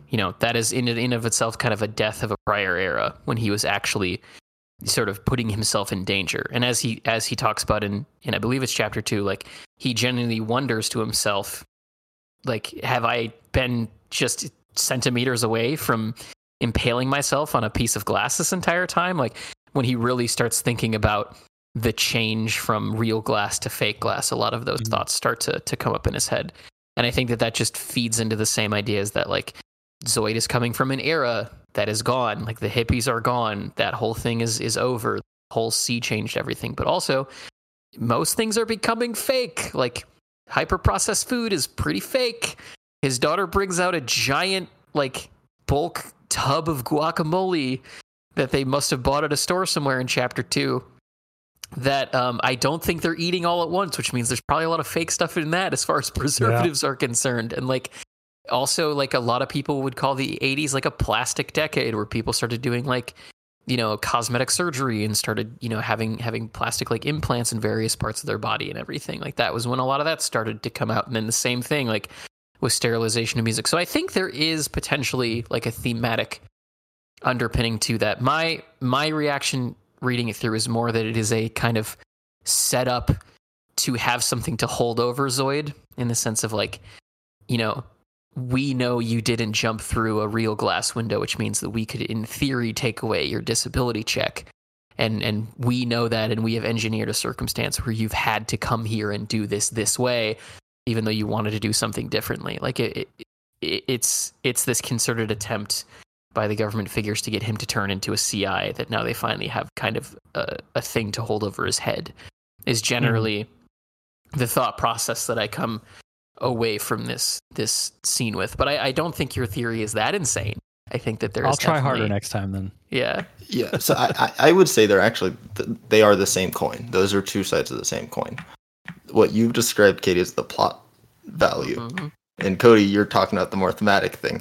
Yeah. And fundamentally, the thing that links those two ideas is the fact that, like you said, Kate, the next chapter, Zoid starts to realize, shit, I've been putting my life in danger this whole time. There's a lot there to be dug into about the way that exposing the potential of an artificial stake, stake, not lab meat, can really lead people to become someone who they don't want to be.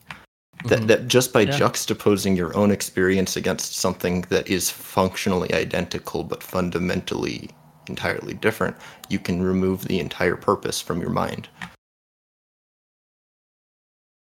And beyond that, I think that there's something here kind of similar to going back to Crying at Lot 49. We're talking about replacing one substance with another that looks identical in order to create a media sensation. crack, 1980s. It was not declassified until much later that the CIA had its hand in the distribution of cocaine into the United States and into the formation of crack as a quote-unquote epidemic. And then specifically putting that into predominantly black neighborhoods. Yep. Yeah. But Pynchon knew a lot of like old Black Panthers. Like he was hip in all the ways. He knew the rumors, and the rumors had been going around since the 70s, which was when it started that the CIA had started disseminating drugs. I think that all of those things are tied together in this scene. So I definitely don't think your theory is crazy at all, Cody. Luke, did you have any thoughts on this scene? No, I do really like this scene. It's entertaining. I'm kind of struggling how to formulate my thoughts on this. I mean, I myself have some pretty serious mental health struggles. I know Kate mentioned earlier in this episode that it does kind of seem like, at least here at the beginning, that Zoid is faking everything in order to get the mental health disability check, the mental disability check. There is some stuff in like chapter 3, chapter 4, chapter 5, and even I think later in the book that does point to the fact that Zoid is not necessarily living in reality and stuff. I do think that his mental health struggles are perhaps deeper than this opening chapter would have you believe. I also kind of wanted to point out that, like not a lot of people, I mean, maybe not most people, in my opinion, would dress up in the opposite gender's clothing and jump through a plate glass window. And then I forget what the exact verbiage is, but he like menaces the cameras and menaces the cops. Oh yeah, like gross teeth. Yeah. Um, Yep. Not a lot of people are going to be doing that for poverty, a poverty level of money.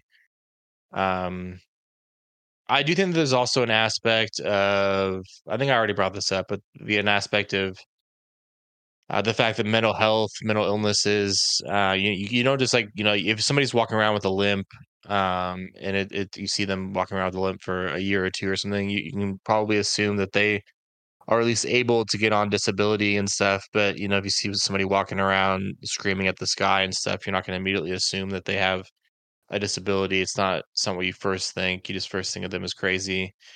Um, so I do think it's interesting that Zoid is forced to come up with a spectacle that seems to prove that he's crazy, if that makes sense. Like Yeah. Yeah. it's he can't, if he was going for a physical disability check, it'd be a completely different thing where he'd have to like injure himself or something.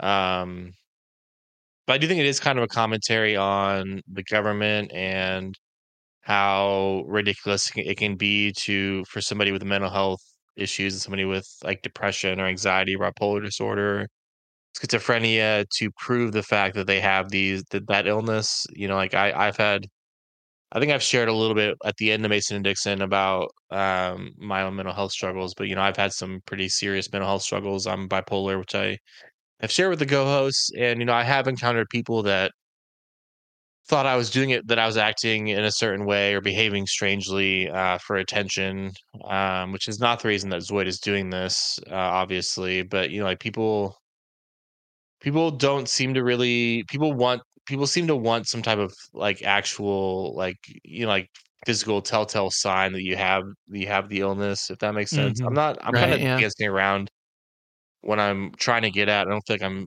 articulating it well, but um I find all that interesting, like in um the fact that he has to do it yearly, the fact that one time is not enough, the fact that it's like an event is also very interesting to me. That it's like a local, like every year you would see it on the local news. Um, And everyone you know, knows about it already too. Like Yeah. the yeah, news crews talk about it. Yeah. the news crews are just sitting around talking about it, and then the owner of the log jam doesn't seem at all surprised to see Zoid in that, arrayed in women's clothing and carrying a chainsaw. I think he says something like, "Oh, is it that time of year again?" Yeah. Um, it seems like it's just kind of an accepted part of life in Vineland that Zoid has to do this every year. And it seems to be kind of well understood by the others that this is something he has to do in order to make his living. Yeah. No, I think you're absolutely right. I mean, it's I think that's a telling or damnation of our society that not just in 1984 when the book takes place, but even up to 2023 now, where I think it comes down to a lot of people, and I say a lot and I mean a lot of people have a fundamental misunderstanding of mental health. And there's a number of factors that go into that we don't really necessarily need to get into.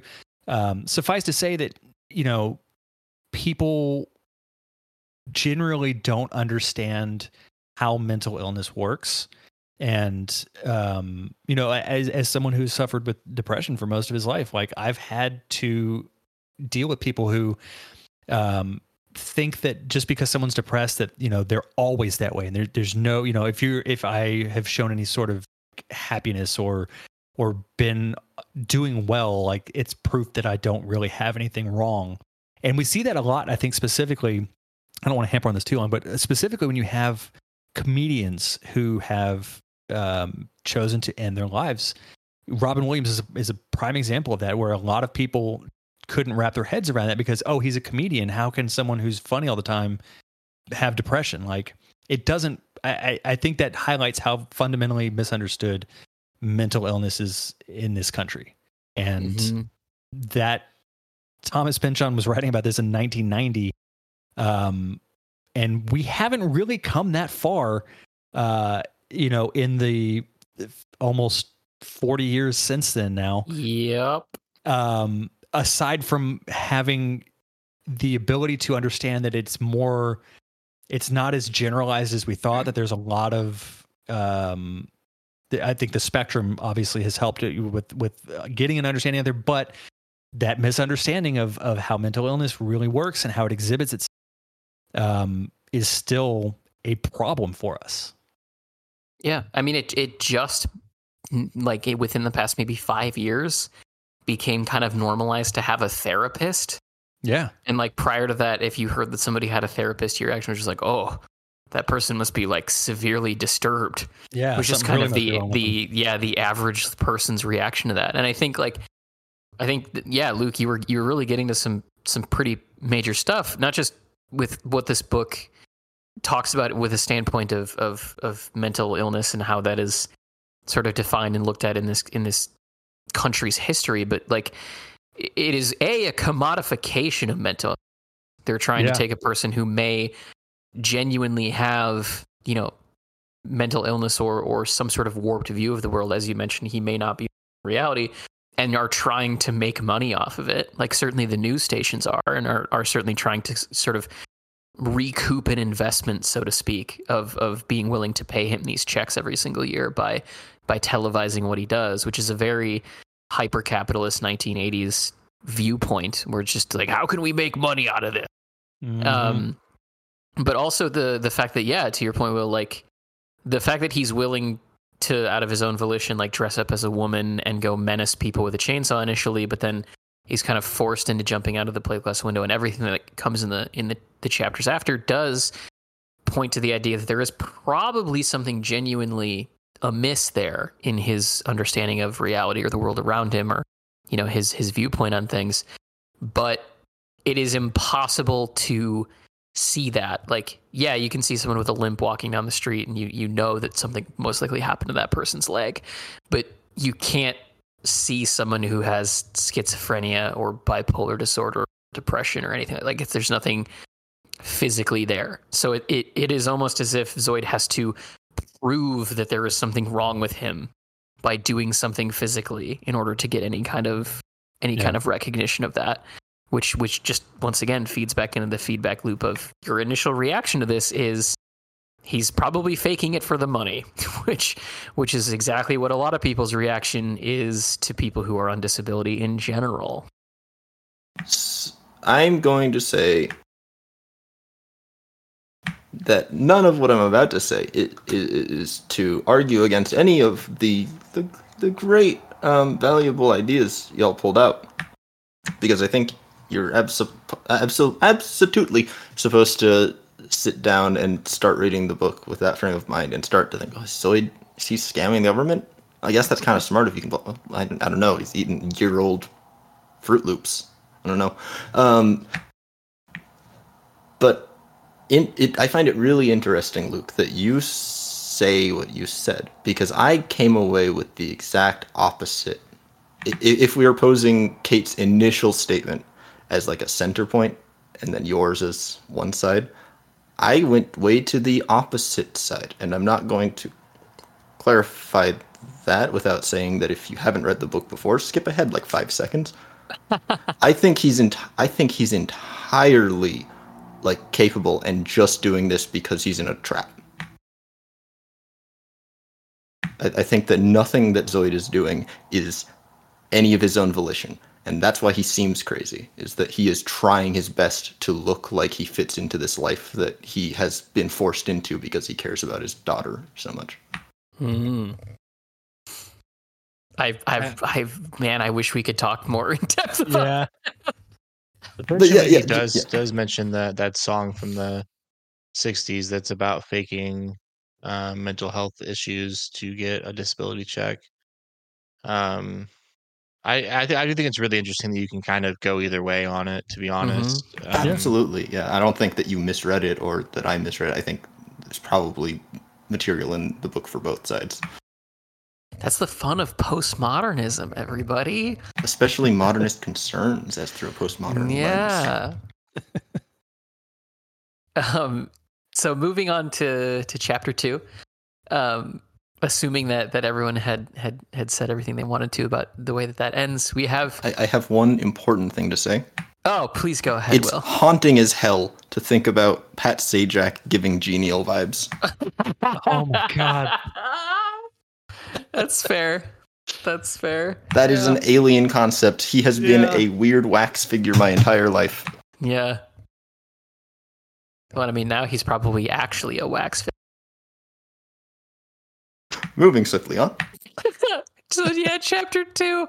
Zoid goes home, and I really love the interaction between Zoid and his daughter when he returns home before his daughter's boyfriend enters the picture. Just the dialogue between the two of them just rings so accurate to life, of that kind of genial, slightly teasing father-daughter relationship that exists in a lot of people's households. And just, the way that they interact with one another and the way that they kind of joke with one another and play off of each other's sensibilities, I absolutely love about this early scene. And of course we get more fun, gross food. Just your lunch, maybe dinner is just a big old bag of Cheetos, which I love that it's rendered as Cheetos in the actual text of the book, because that is, I believe, how it was originally spelled. I do think that's correct. Yeah. And just watching like crap TV, and then eventually switching it over to Zoid's daring feat of fenestration. You had a film concept idea, Cody, that you left in the show notes. Yeah. So not so much I always love when he does these, and he does these a lot in Vineland. These so-and-so starring in the so-and-so movie. And I before I say this, I do want to just point out how antique I feel now. Because when I was reading this chapter, the concept of having to wait for one show to finish before you can watch the thing you want to watch feels alien in 2023. It's very real, though, or was, I should say. Seriously, like that was how, and I know there's going to be plenty of people who are, as old as me or older, who remember that, and that was just the way it is. But I think we've become so used to the ubiquity of you just put on whatever you want to put on at whatever time you want to put it on now. The fact that it used to be that way, there was like 5 channels, and it was, you can't watch this until Pat Sajak is done with Wheel of Fortune. That's just how it was. That being said, the Paya Zadora and the Clara Bow story. Anytime I see these, I have to dive into these names if I don't already know them. This was really interesting because this was a case of a sort of quote unquote bad actor playing a quote unquote good actor. Pia Zadora was in, most famously, this movie called Santa Claus Conquers the Martians, which if you have not seen it, please go watch it. It's probably one of the great, I hate Christmas movies with an undying passion. This is a good one. It's so bad, and it's universally considered like just one of the worst movies of all time. But she was also in Butterfly, which is an adaptation of James Cain's novel of the same name from 1982, which was also universally panned to the point where it was nominated for like 10 Golden Raspberry Awards. So she has this kind of distinction of being I hate to say bad because she's doing a job that I can't do. She just was universally considered not a great actor, playing Clara Bow, who was one of the more bankable silent film era actors. She is the reason for the term "the It Girl" is based on her performance in the 1927 movie It, which is about a horrendous clown that terrifies this group of children. It's a different movie. No, but she really was the term "the It Girl" came from Clara Bow, and she was literally like one of the most bankable star. Like her movies brought more people to the theater at the time than was known. But she's kind of been forgotten since then in the mainstream because of people like Greta Garbo and a lot of other actresses from just after her era who, because they were in talking pictures, Jesus, I sound old again, became more famous. But that was an interesting little tidbit that he tossed in there. Yeah, that was a good cut. I was not familiar with that particular history, so I'm glad that you caught it. Before we get into the weirdness with Prairie's boyfriend, does anyone have anything to add to the first part of this chapter? I know it's a pretty short chapter, so I wouldn't be surprised much. I do think it's really funny that Isaiah is just like apparently lurking in the background throughout this scene. Yes, which gets It's unclear how long they've been watching TV, you know? So like how long he's just kind of hanging out in the back. It's been like an hour or something, yeah. Yeah, it seems like a while. I also really like that Prairie's like kind of buttering him up. Clearly. I don't have any and I don't have any kids of my own, but that's definitely something that middle school, high school age kids do is say nice things and do all this stuff, and they kind of stab you in the back right after being nice, or maybe not. They don't view it as stabbing you in the back, but that's basically what it is. Yeah, I mean, I just love those two aspects of that scene.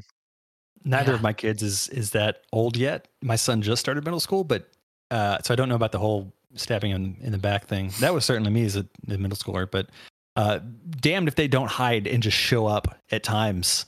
That's absolutely true. Yeah. Yeah, no, that was one of my favorite things to do as a kid. Yeah, just lurk in the shadows and wait. Lurk in the shadows and then make a business plan. Yeah. Yeah. Perfect. So getting to wait. Go ahead.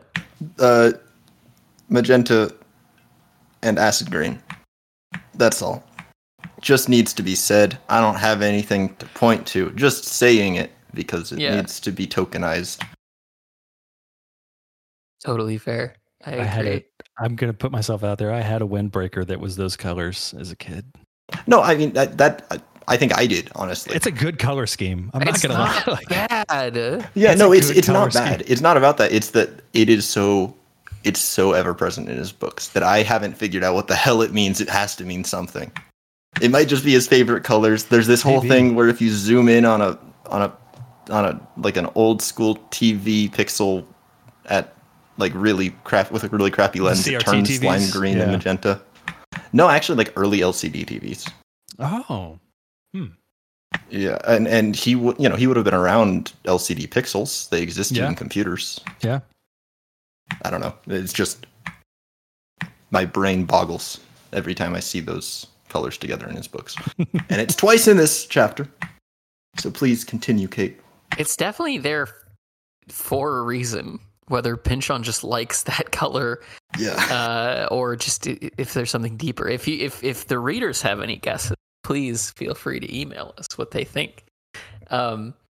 Moving into the actual scene with Prairie's boyfriend, yes, the concept that he's just been standing there for God knows how long is hilarious, but it does get to a point that Will made a long time ago when we were talking about Vineland.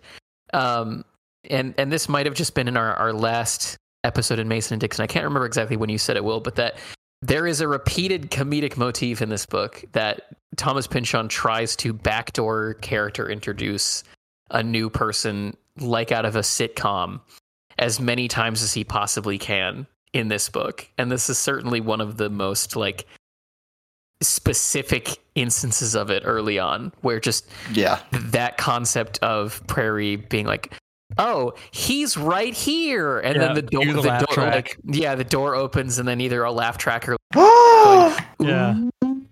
like immediately is supposed to follow that, definitely. So I just wanted to harken back to your comment there, Will, because it is very accurate to how this book plays out, and is a huge part of the humor to it. And I'm also glad that the comment about rage rooms was left in the show notes for this episode, because I had the exact same thought when I was reading through this chapter, that his business pitch that he has for Zoid, which is very strange that you would go to the father of your newly minted girlfriend who kind of hates you because you represent the death of his previous subculture and the arrival of something that he doesn't understand and kind of hates, to ask for a loan that for the building that this would happen in would have to be so large, but also more importantly for the insurance that this business would require, is truly wild that someone would think that this is a good idea to do. Well, it's like a teenager's idea of what a business is. They think about like, I would go there, I would pay $20 to go do that, and not recognize the logistics of how it works. Yeah. And this is very true. Like I was reminded of two things. I was reminded of rage rooms, which is this modern concept that's propped up in my personal experience, like within the last 2 years, that I feel like these have really become a thing. It goes back a little further than that. I've seen some stuff that predates that. Yeah. Sure. Yeah. Where people can just go rent out a space for an indeterminate period of time, and they can just like break glass and smash things and just get like their aggression out, or their upset feelings about something out. That was the first thing that it reminded me of, definitely. So you were correct in that Isaiah's idea hits very differently in 2023 than it would have in 1990. But I also just, from the insurance aspect, thought about axe throwing bars, where every single time I walk past one of those, because they're everywhere now for some reason, like the concept of how much insurance you have to be paying as somebody who encourages people to drink alcohol, potentially to excess, and just have access to blades that they can throw in one particular direction. And which is really a skill that you have to possess to do that right. Yeah, absolutely. People train to do that. Yeah. So, I can actually tell you how they do that. I know how they get the insurance for that. Really? They have you sign a form that says you have not had any alcohol in the past 24 hours. Like an indemnification form, but yes, you have to sign that before. They don't let you. They quote unquote don't let you in if you've had anything to drink. I don't know if they actually police it. I swear to God, they have to. Jesus Christ, they better. But yeah, no, that's how they're getting around that. Is everything on paper says that you haven't had anything to drink. It's the same with tattoo parlors that are open till like 2 a.m. in bar districts, where they have you sign something that you're sober, and like nobody ever is. Exactly. Yeah. Yeah. I do just want to say, rage rooms have existed since at least 2008. Wow. Crazy. I just looked it up. They started it most likely in Japan. Interesting. One thing that struck me about the Isaiah 2.4's business idea is that it did strike me as a very like pre-Columbine idea. Yeah. That was the other that makes- place my mind went. Yeah. Yeah, it was like Mhm. immediately I was like, I try to kind of, I had to remind myself that Columbine took place after this book was released because I don't know if that would have made it through the editing process I 7 don't years think it later, would've. 8 years later. Yeah. Even nowadays, I'm not sure if it would make it through the editing process. But he Good could. point. There's You don't no even put way it he on the could have seen page. that. No, definitely not. It did kind of date the story, and it's also, I mean, it's the mid '80s. That Yeah. it's also a time of action movies. That's when Jean-Claude Van Damme and a lot of those people were kind of getting a lot bigger and stuff. Rambo's Yes. around that time, I think. Slasher movies too. Yeah. Yeah, RoboCop. and all violence that is kind of becoming stuff. commodified in a way. Yeah. Yeah, the era of video violence. That was around the same time the NRA switched from being an actual gun safety advocacy group to being Yep. what it What is. they are now. And I'm gonna point back to the hanging signifier I pointed to earlier. 1984. This is 2 minutes of hate, but personalized. Yeah, that's fair. I also think it'd be interesting. I don't know the answer to this, but I also considered, like, if you go to a gun range now, which I've been to a few in my time alive on this planet, there are absolutely customized targets Yep. that look like Arabic people Yep. or that look Mhm. like particular, like, subsets of individuals. Like, that is absolutely a thing that you can. That's just the ones that are Purchase probably now. out prominently displayed. I am It's- sure there are others that you can ask for. I'm sure. Yeah, the ones that I'm describing are visible behind the counter. Yeah. Yeah, it's one thing when it's literally a picture of Osama bin Laden, Yeah, right. but that's right. not what it is most of the time. No. Yeah. And so I don't know how you'd find an answer to this, but I would be very curious back to the 80s if that was even a thing yet, or even more importantly, like 1990 when it was published, or if that was him kind of once not predicting, but like kind of seeing the way that things were headed. I grew up hunting a lot as a kid, and so I spent a lot of time as a kid. Like I'm talking like 5, 6, 7 at gun ranges in the early 90s. It wasn't that I knew of. It wasn't a thing at that time. Now, anyone older can correct me if I'm wrong there, but I don't think that kind of thing really started until post 9/11.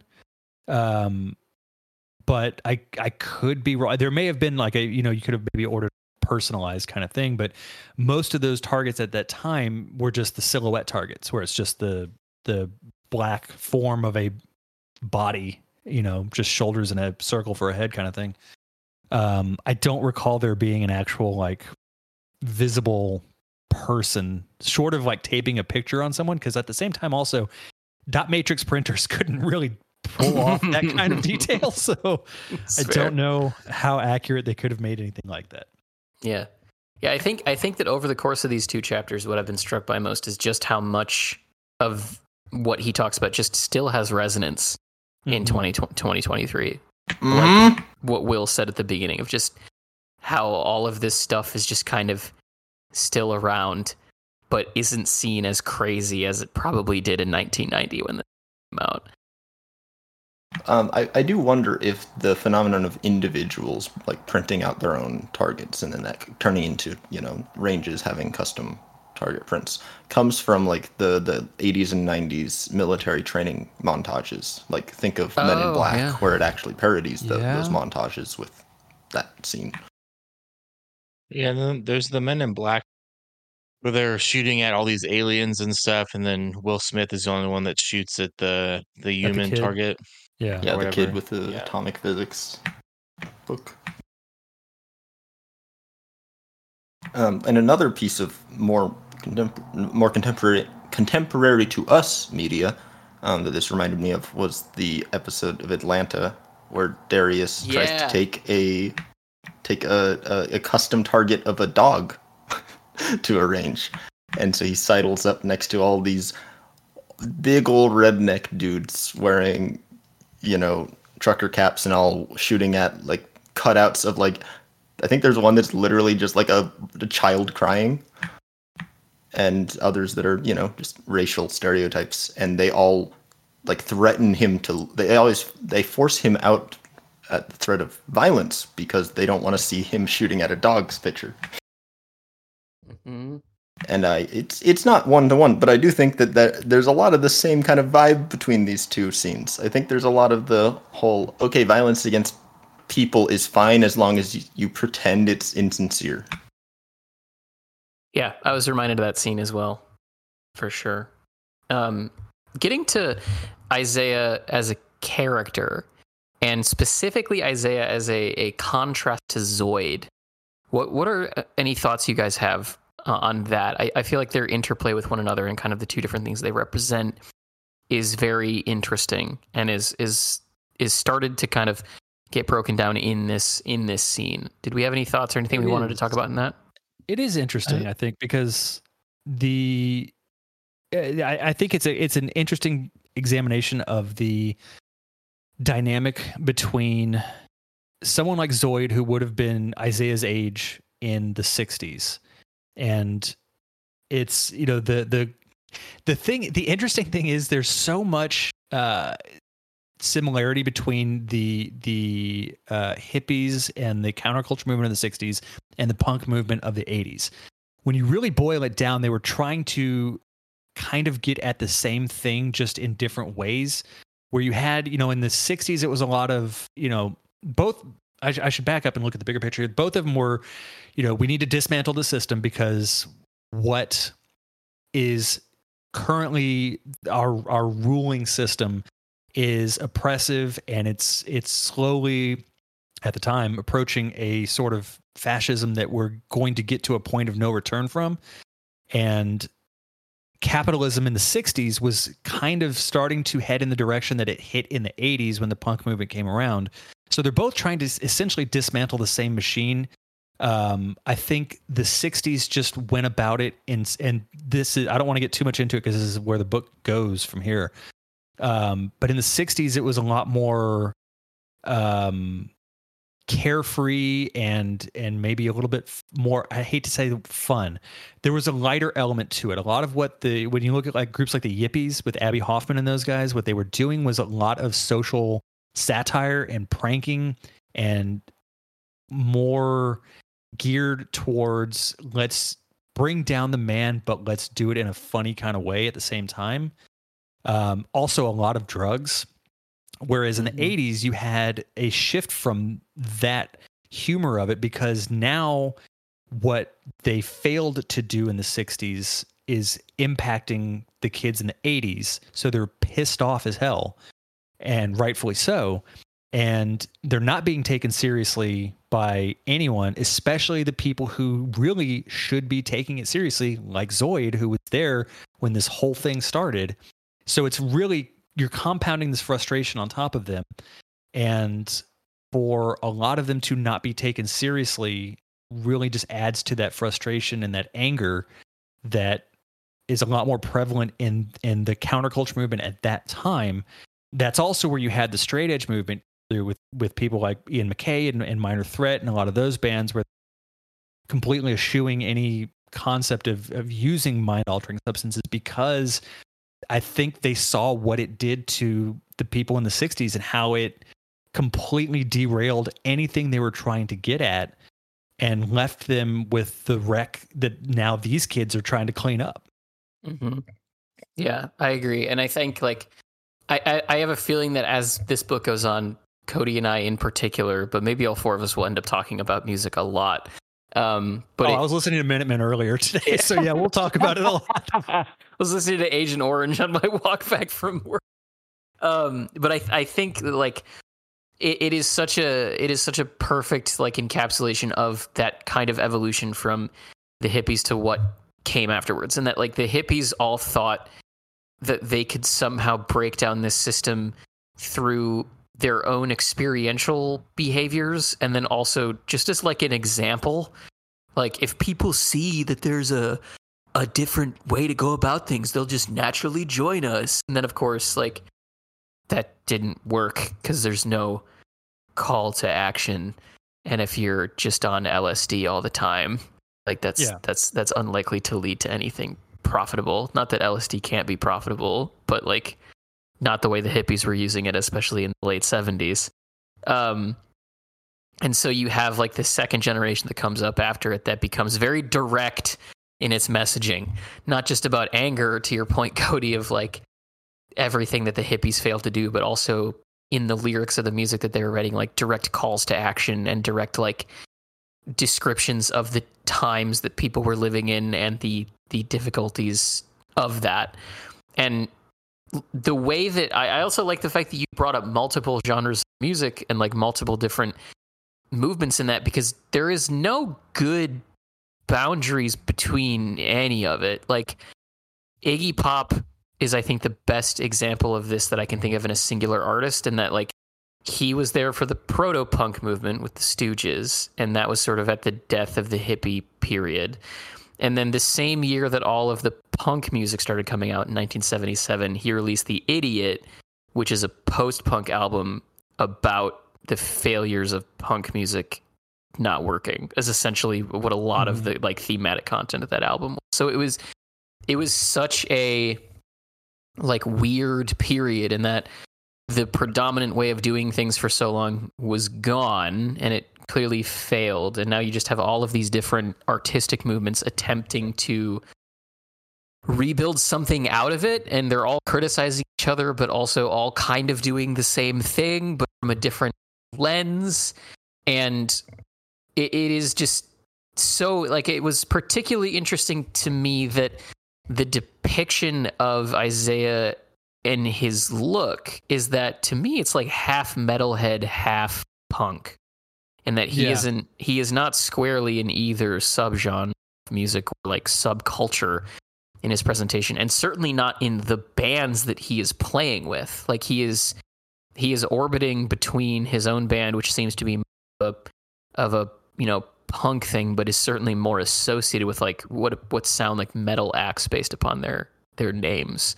So it's just this sort of weird nebulous depiction of the anger and turbulation of that generation that is coming out through its music, and then subsequently his business idea, in very stark contrast to everything that Zoid stands for. So I certainly came away with a very similar thought process to you on that. Did Luke or Will, did you guys have any additional thoughts with that? Yeah, I do think it's telling that Isaiah is obsessed with the Uzi. I was just thinking, I mean, it does, like for punk rock and for metal music, there's going to be moshing.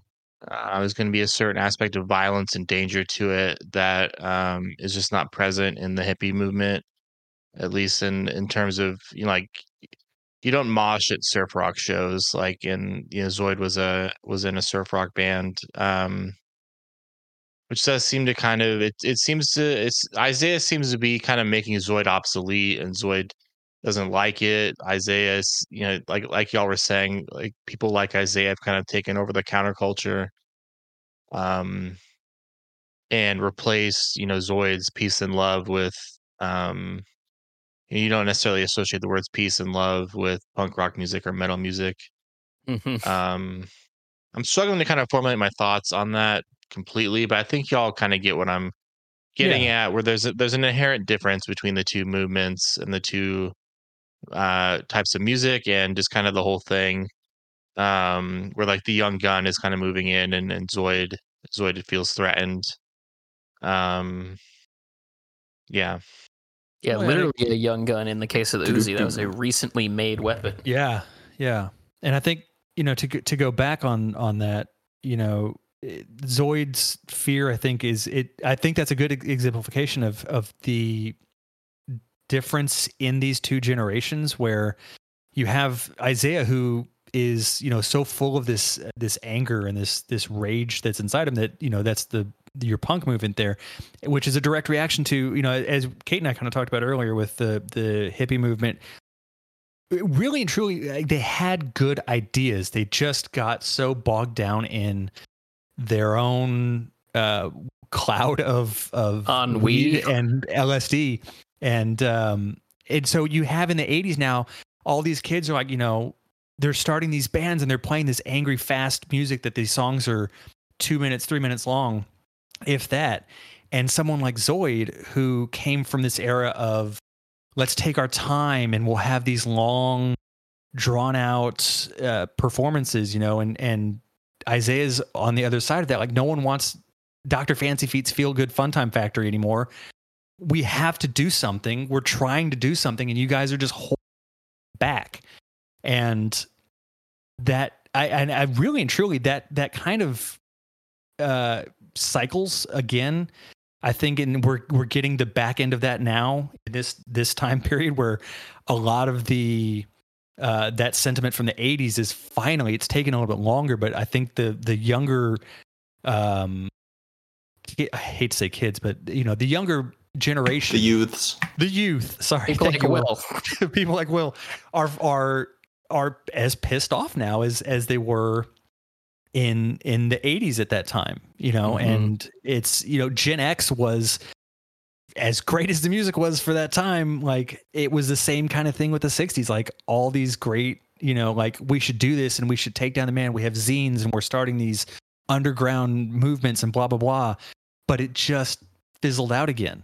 And it's just, now we're back to where we need to do something.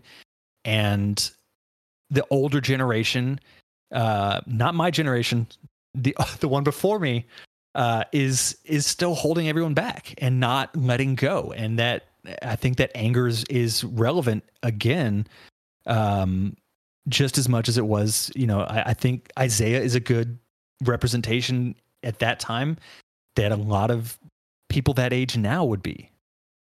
Yes. So I'm glad you brought up the cycling of it all, because I don't have a thesis to unite all of these things that are floating through my head that have come to a peak. But let's start with the fact that in A Crying of Lot 49, Metzger tells Oedip of the instant that she disagrees with him about anything. Oh, you kids, you don't take yourselves seriously these days. And that is practically the tone that that Isaiah is using here. Mm-hmm. So, sure, okay, that makes sense. Why it could completely make sense why the straight edge folks would say, okay, no drugs. We want to play music that's fast enough that you can't be on heroin. Just to make sure that doesn't happen to us. And sure, whatever, that's fine. There's the fact that Isaiah 2:4 is named after the section of the Bible that talks about how after the Messiah comes, we will all be able to pound our swords into plowshares. Mm-hmm. Which indicates, obviously, I feel, that Isaiah's parents went from hippie freaks to just kind of Orange County Christians, right? And which is what happened to a lot of them. Exactly. Yep. Yeah. Yep. And furthermore, Isaiah gave him the 5-figure California orthodontia. So yeah, his parents they might have been peace-loving hippie freaks when they were young, but they certainly weren't when he was a teenager. Yeah. Well, and just the fact that he himself, from a name perspective, represents the opposite of what him and his generation are is just such amazing irony to the whole just cultural context of it. Yeah, and in particular, there is this thing in media targeted at Black Americans from around this time and in the 90s. There was and is to this day this kind of false dichotomy of Malcolm X and Martin Luther King Jr. And back in like the 80s and 90s, you would have these movies and TV shows where characters would literally say things like, "Come on, man, take yourself more seriously. More Martin, less Malcolm." Mm-hmm. Mm-hmm. And I find it very, very, very resonant. All of these things together in this one character of Isaiah 2:4. And I don't know what it is, but it's nauseating. Yeah, and I think just to get back to the thing that Cody had mentioned about the the generation into faster, harder music and all of that, and kind of what we just mentioned as well with the we're gonna play music so fast you can't be on heroin, is that when you look at the origins of that, because punk is a British-born genre of music, there was certainly syncretism with some of the stuff going on in like New York and America, but what we define kind of as punk started in the UK. It was born out of the British counterpart to Ronald Reagan, basically saying that like none of the young men in particular in the country were kind of worthy of a job, and they all got home and didn't have money, didn't have much to do, so they just started playing instruments, and none of them were particularly like well trained or adept at learning how to play the instruments. It was just something they were learning to do because Margaret Thatcher sent them home from work and never gave them another chance. Yeah. And out of that was born this music genre that is very specifically a reaction to that, and has a lot of syncretism to the economic stuff going on in America with Ronald Reagan and everything that we've been talking about as it relates to the 80s as a decade and what that decade means from a cultural institution, from an economic institution, from everything. Like it was born directly out of the actions of what was a reaction to the hippies in the 60s and 70s in a governmental perspective. And so it's just it ties together, like Isaiah 2:4, the music he plays, what he represents, his name, all of that ties together so many different things that is going on from a standpoint of the set dressing of this book and of the issues politically and socially and psychologically in the 80s in America time, and how he is sort of the perfect end result of all of that. If you add all those things together, you end up with this kid. And he's completely against it all. He's not controlled opposition. No. I'll say, just to end on my end at least, the whole crux of this discussion that we've been having, this whole thing is summed up in one sentence, and it's the biting insult that Prairie delivers to Zoid when she says, "You've turned into exactly the same kind of father that used to hassle you back when you were a teen hippie freak." Mm-hmm. Yeah. Which that's got to hit Zoid so much harder than, a fuck you or anything like that. Like, she really got to the crux of everything that was going on right there. Which is done in an economy of words, because the same insult is given to Doc Sportello by Bigfoot Bjornson when he talks about how Shasta left him and he's still there carrying the torch. And even in the case of Inherent Vice, that is taking place in a time period where the hippie movement was almost dead. Like, it is the last on the dying breath, the last days of that. And to have that delivered from your daughter to you when you still are under the impression that maybe like you're still holding things together, man. Like, that's gotta be just, like you said, devastating.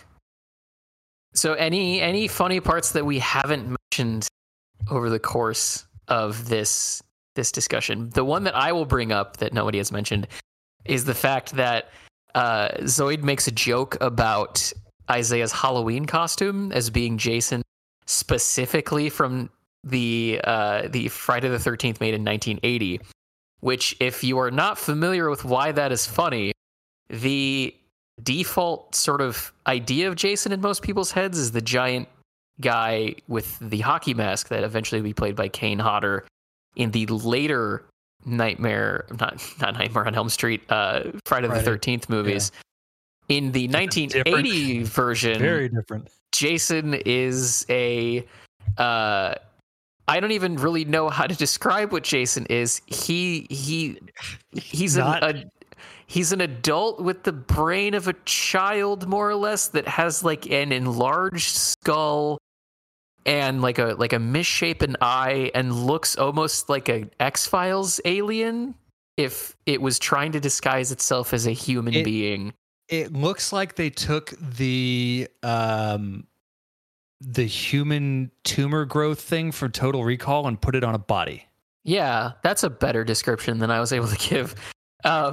Yeah, so the fact that he specified in the text that it was Jason from the 1980 Friday the 13th made me howl with laughter, because you would have to be really dedicated to create either a mask or buy one or whatever he did to achieve that costume, but also just like, why are you dressing? Why is that your choice? It's so absurd. And it made me laugh really hard. Mine is kind of slipped into a paragraph on page 11. It's the idea that Zoid purchased a mantra from Van Meter, which I read that paragraph a couple times just to really enjoy the how that might be the most 80s thing I've ever heard in my life. Mm-hmm. Here's the paragraph.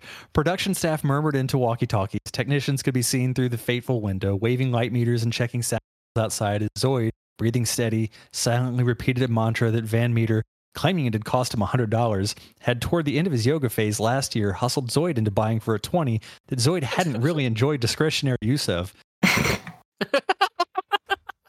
Just that idea, that whole concept just makes me laugh so hard. Mm-hmm. I think my most funny part is at the end of the mall scene, Prairie's friend, whose name I'm blanking on, tells Zoid, "You'll see." And then we cut to Zoid, walking into this very nice upscale bar in drag with a chainsaw. Mm-hmm.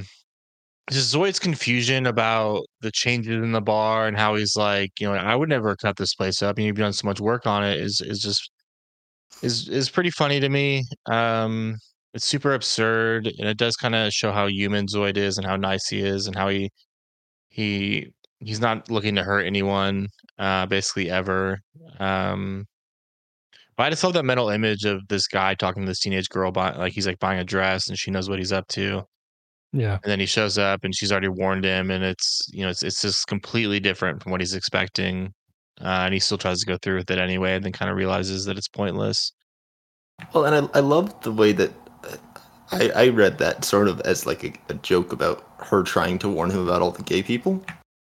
Yeah, that is true. And I mean, Zoid, this obviously isn't funny at all, but Zoid is sexually assaulted in the bar by the way it's phrased is kind of funny. But the actual scene is pretty unpleasant. Is any other funny parts that anyone wants to bring up? Yeah, I'll point to the fact that Pynchon has clearly decided to make fun of the fact that everyone's like, why does he put all these unnecessary details in his books? By putting the years of every movie after every title.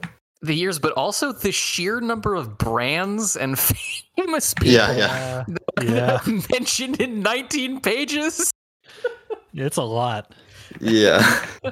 And along those lines, along those lines, the actual scene that I thought was pretty hilarious. What's this, Mr. Wheeler? What happened to you lunch meat sucker?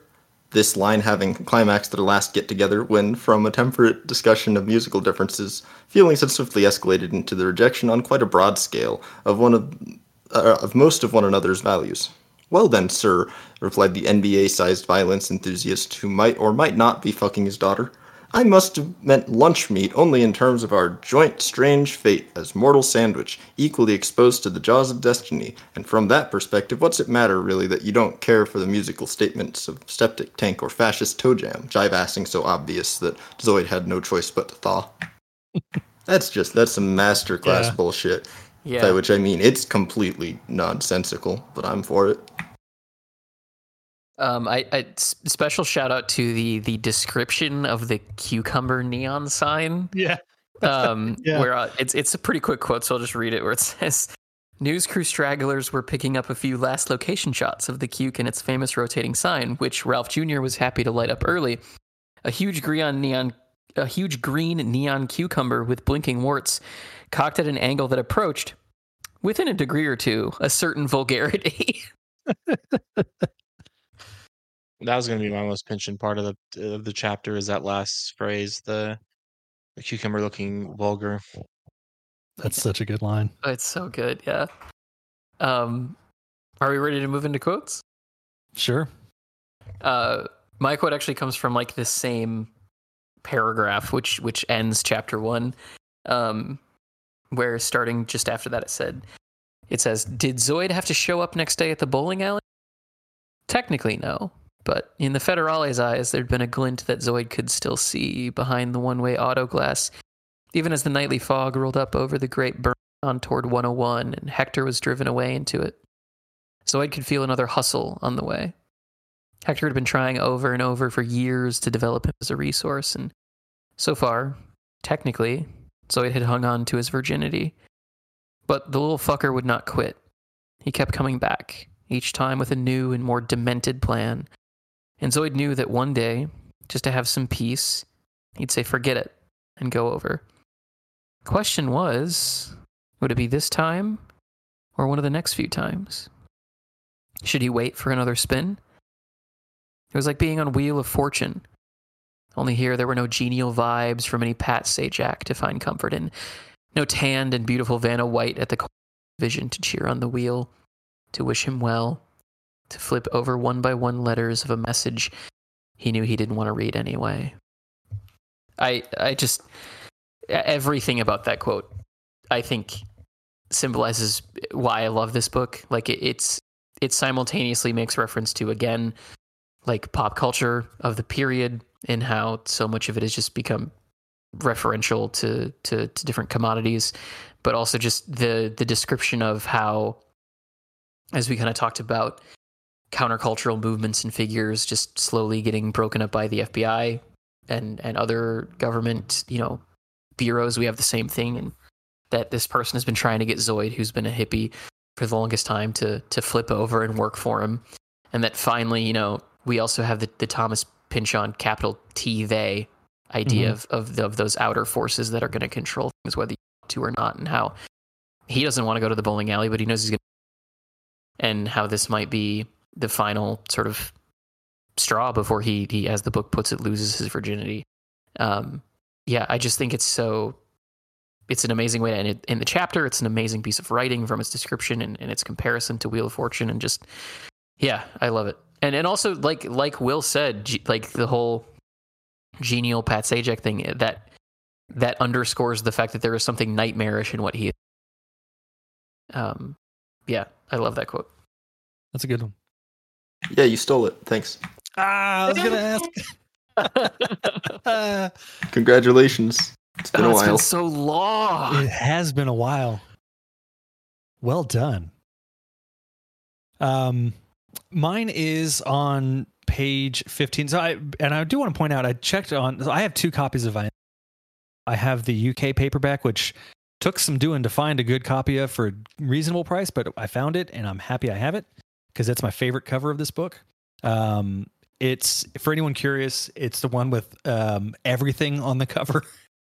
I'll use it for the YouTube videos that we put up for these episodes, but it's the decolletage the Minerva one? print. Sorry? The decolletage one? Yeah. Yeah. Yeah. So, and the paginations seem to be the same, at least on the Penguin and the Minerva copy that I have. So my pagination is off with the first edition Little Brown hardcover. Yeah. Okay. Mine's on page 15, is right after the introduction to chapter 2. And it starts, "Looking good, Dad."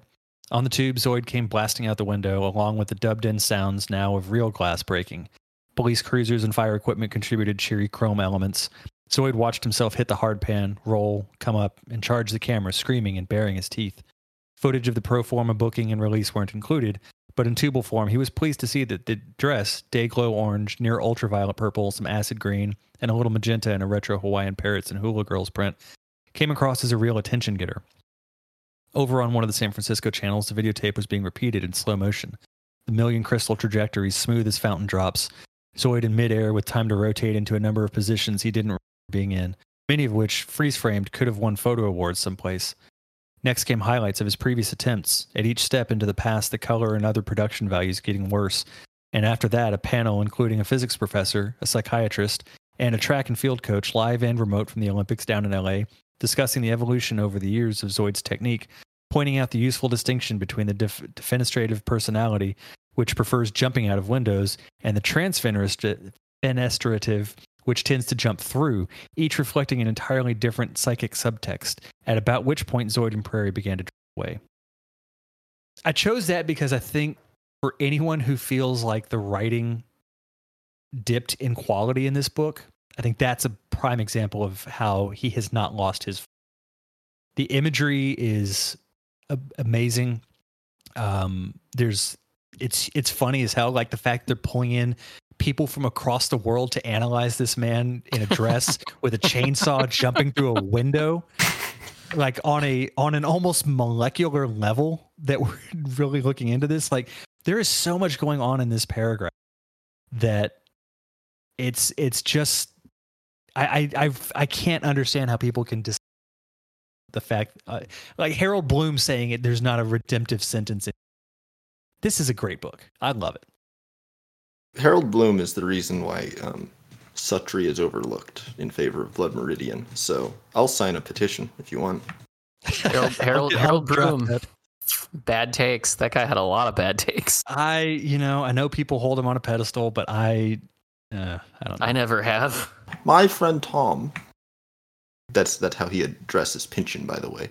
Yeah. Gross. I guarantee you, Thomas Pynchon does not like Harold Bloom. But that's what he said in classes. It's not a joke. No, I believe that. Ugh. Luke? So my favorite quote is the opening paragraph. I'll just read the end of it because that's kind of my favorite. Is he groaned out of bed. Somewhere down the hill, hammers and saws were busy and country music was playing out of somebody's truck radio. Zoid was out of smokes. The Zoid is out of smokes part hit me pretty hard. I mean, I used to be a cigarette smoker until the past week, and then I switched to vaping. But just I love how kind of natural all of that feels, and how he's waking up in the afternoon. There's all these birds chirping. He's been dreaming. There's is kind of a feeling of like golden sunlight draping the entire landscape. It's kind of pastoral in some ways. I just really love the opening paragraph. It's a great one. Yeah, definitely. Do you have a backup quote, Will? I'm reading off of an ebook, so I can't point to any page here. The Cucumber Lounge property extended back from the disreputable Neon Roadhouse itself into a few acres of virgin redwood grove. Dwarfed and overshadowed by the towering dim red trees were 24 motel cabins, with wood stoves, porches, barbecues, waterbeds, and cable TV. During the brief North Coast summers, they were for tourists and travelers, but through the rainy remainder of the year, occupants tended to be local and paid by the week.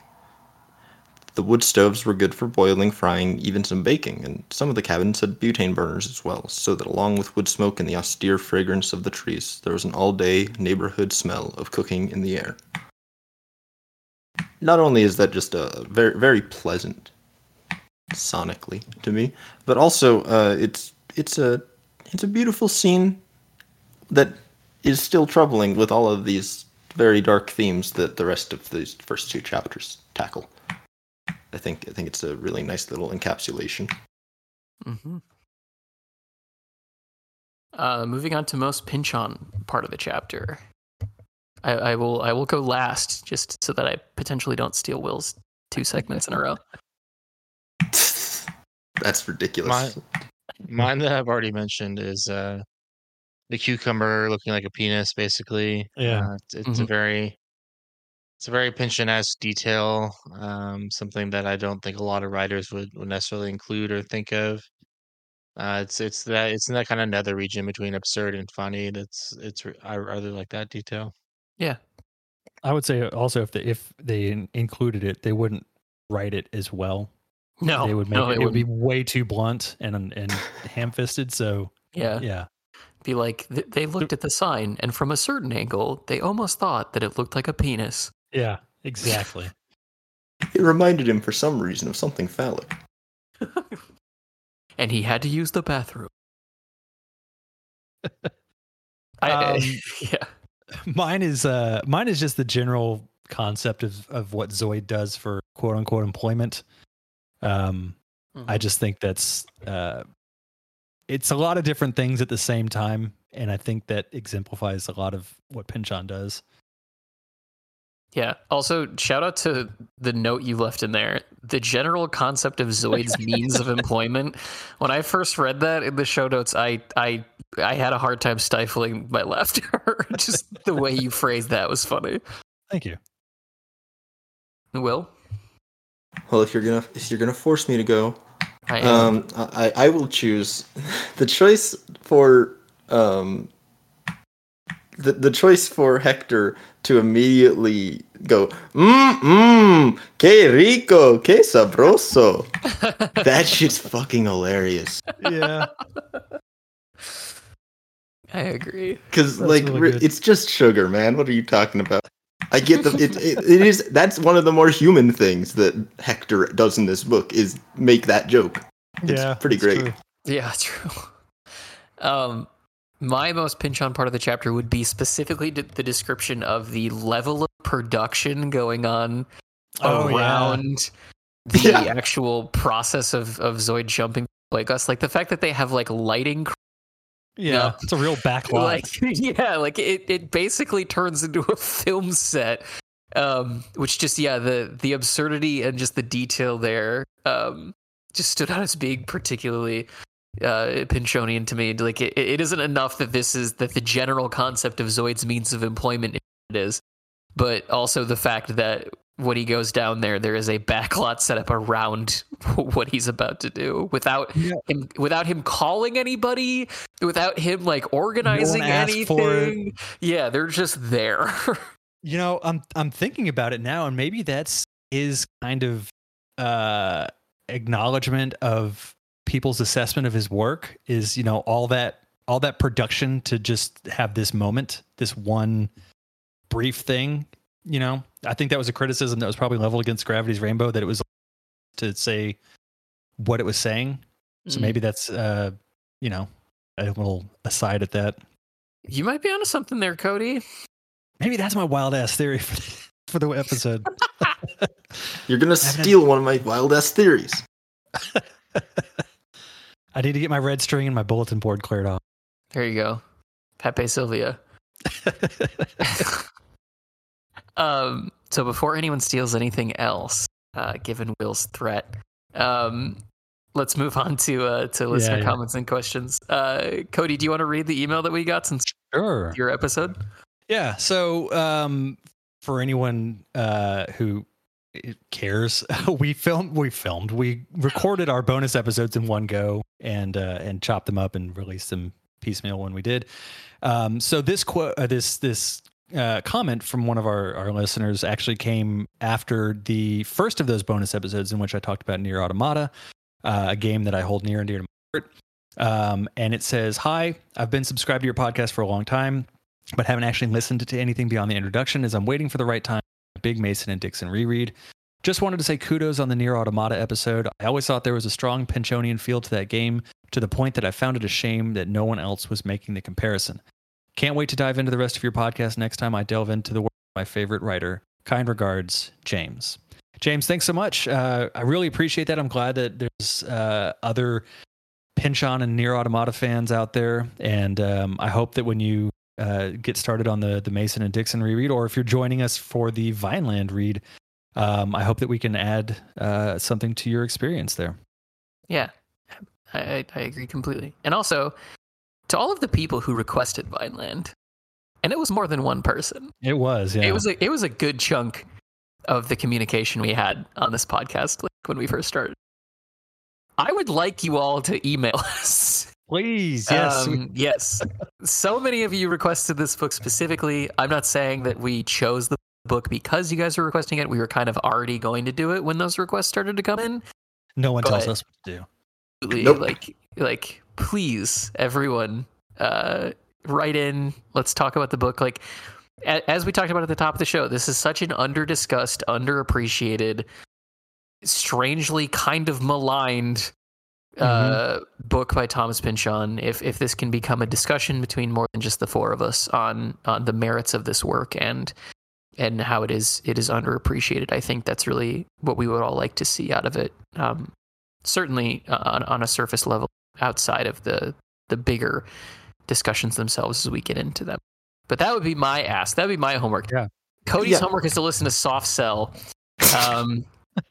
And my homework. I would also like to put out there, if you genuinely do not like this book, write us an email and we'll tell you why you're wrong. Oh yeah, we'll have a bad take corner. Yeah, absolutely. I would like to hear if anybody does not like the book and has read it and wants to engage in discussion. We will respectfully engage in that. I would genuinely like to have a dissenting voice that provides that kind of contrasting opinion. I think that would be interesting. Yeah, and if anyone wants to be like reductive and an asshole about it, so that we could make fun of you, that would be appreciated too. We'll welcome that as well. Yeah. All right, so I think that just about does it for the first 2 chapters of Vineland. I hope everyone who's listening to this, whether they've read the book or not, whether they like the book or not, has enjoyed the discussion. I think that the depth to which we were able to go into out of only pages of material here does a lot of work to illustrate why this is a book that we wanted to do early on, and why it is that we've been excited to talk about it. So next week we'll be back with a discussion on chapters 3 and 4 of Vineland, and until then, we will keep on keeping on, gathering sources and resources for our discussions as we move through the 3rd book in our wonderful Thomas Pynchon discussion podcast. I am your co-host, Kate. And I'm Cody. I'm Luke. And I'm Will. We'll see you in the next episode.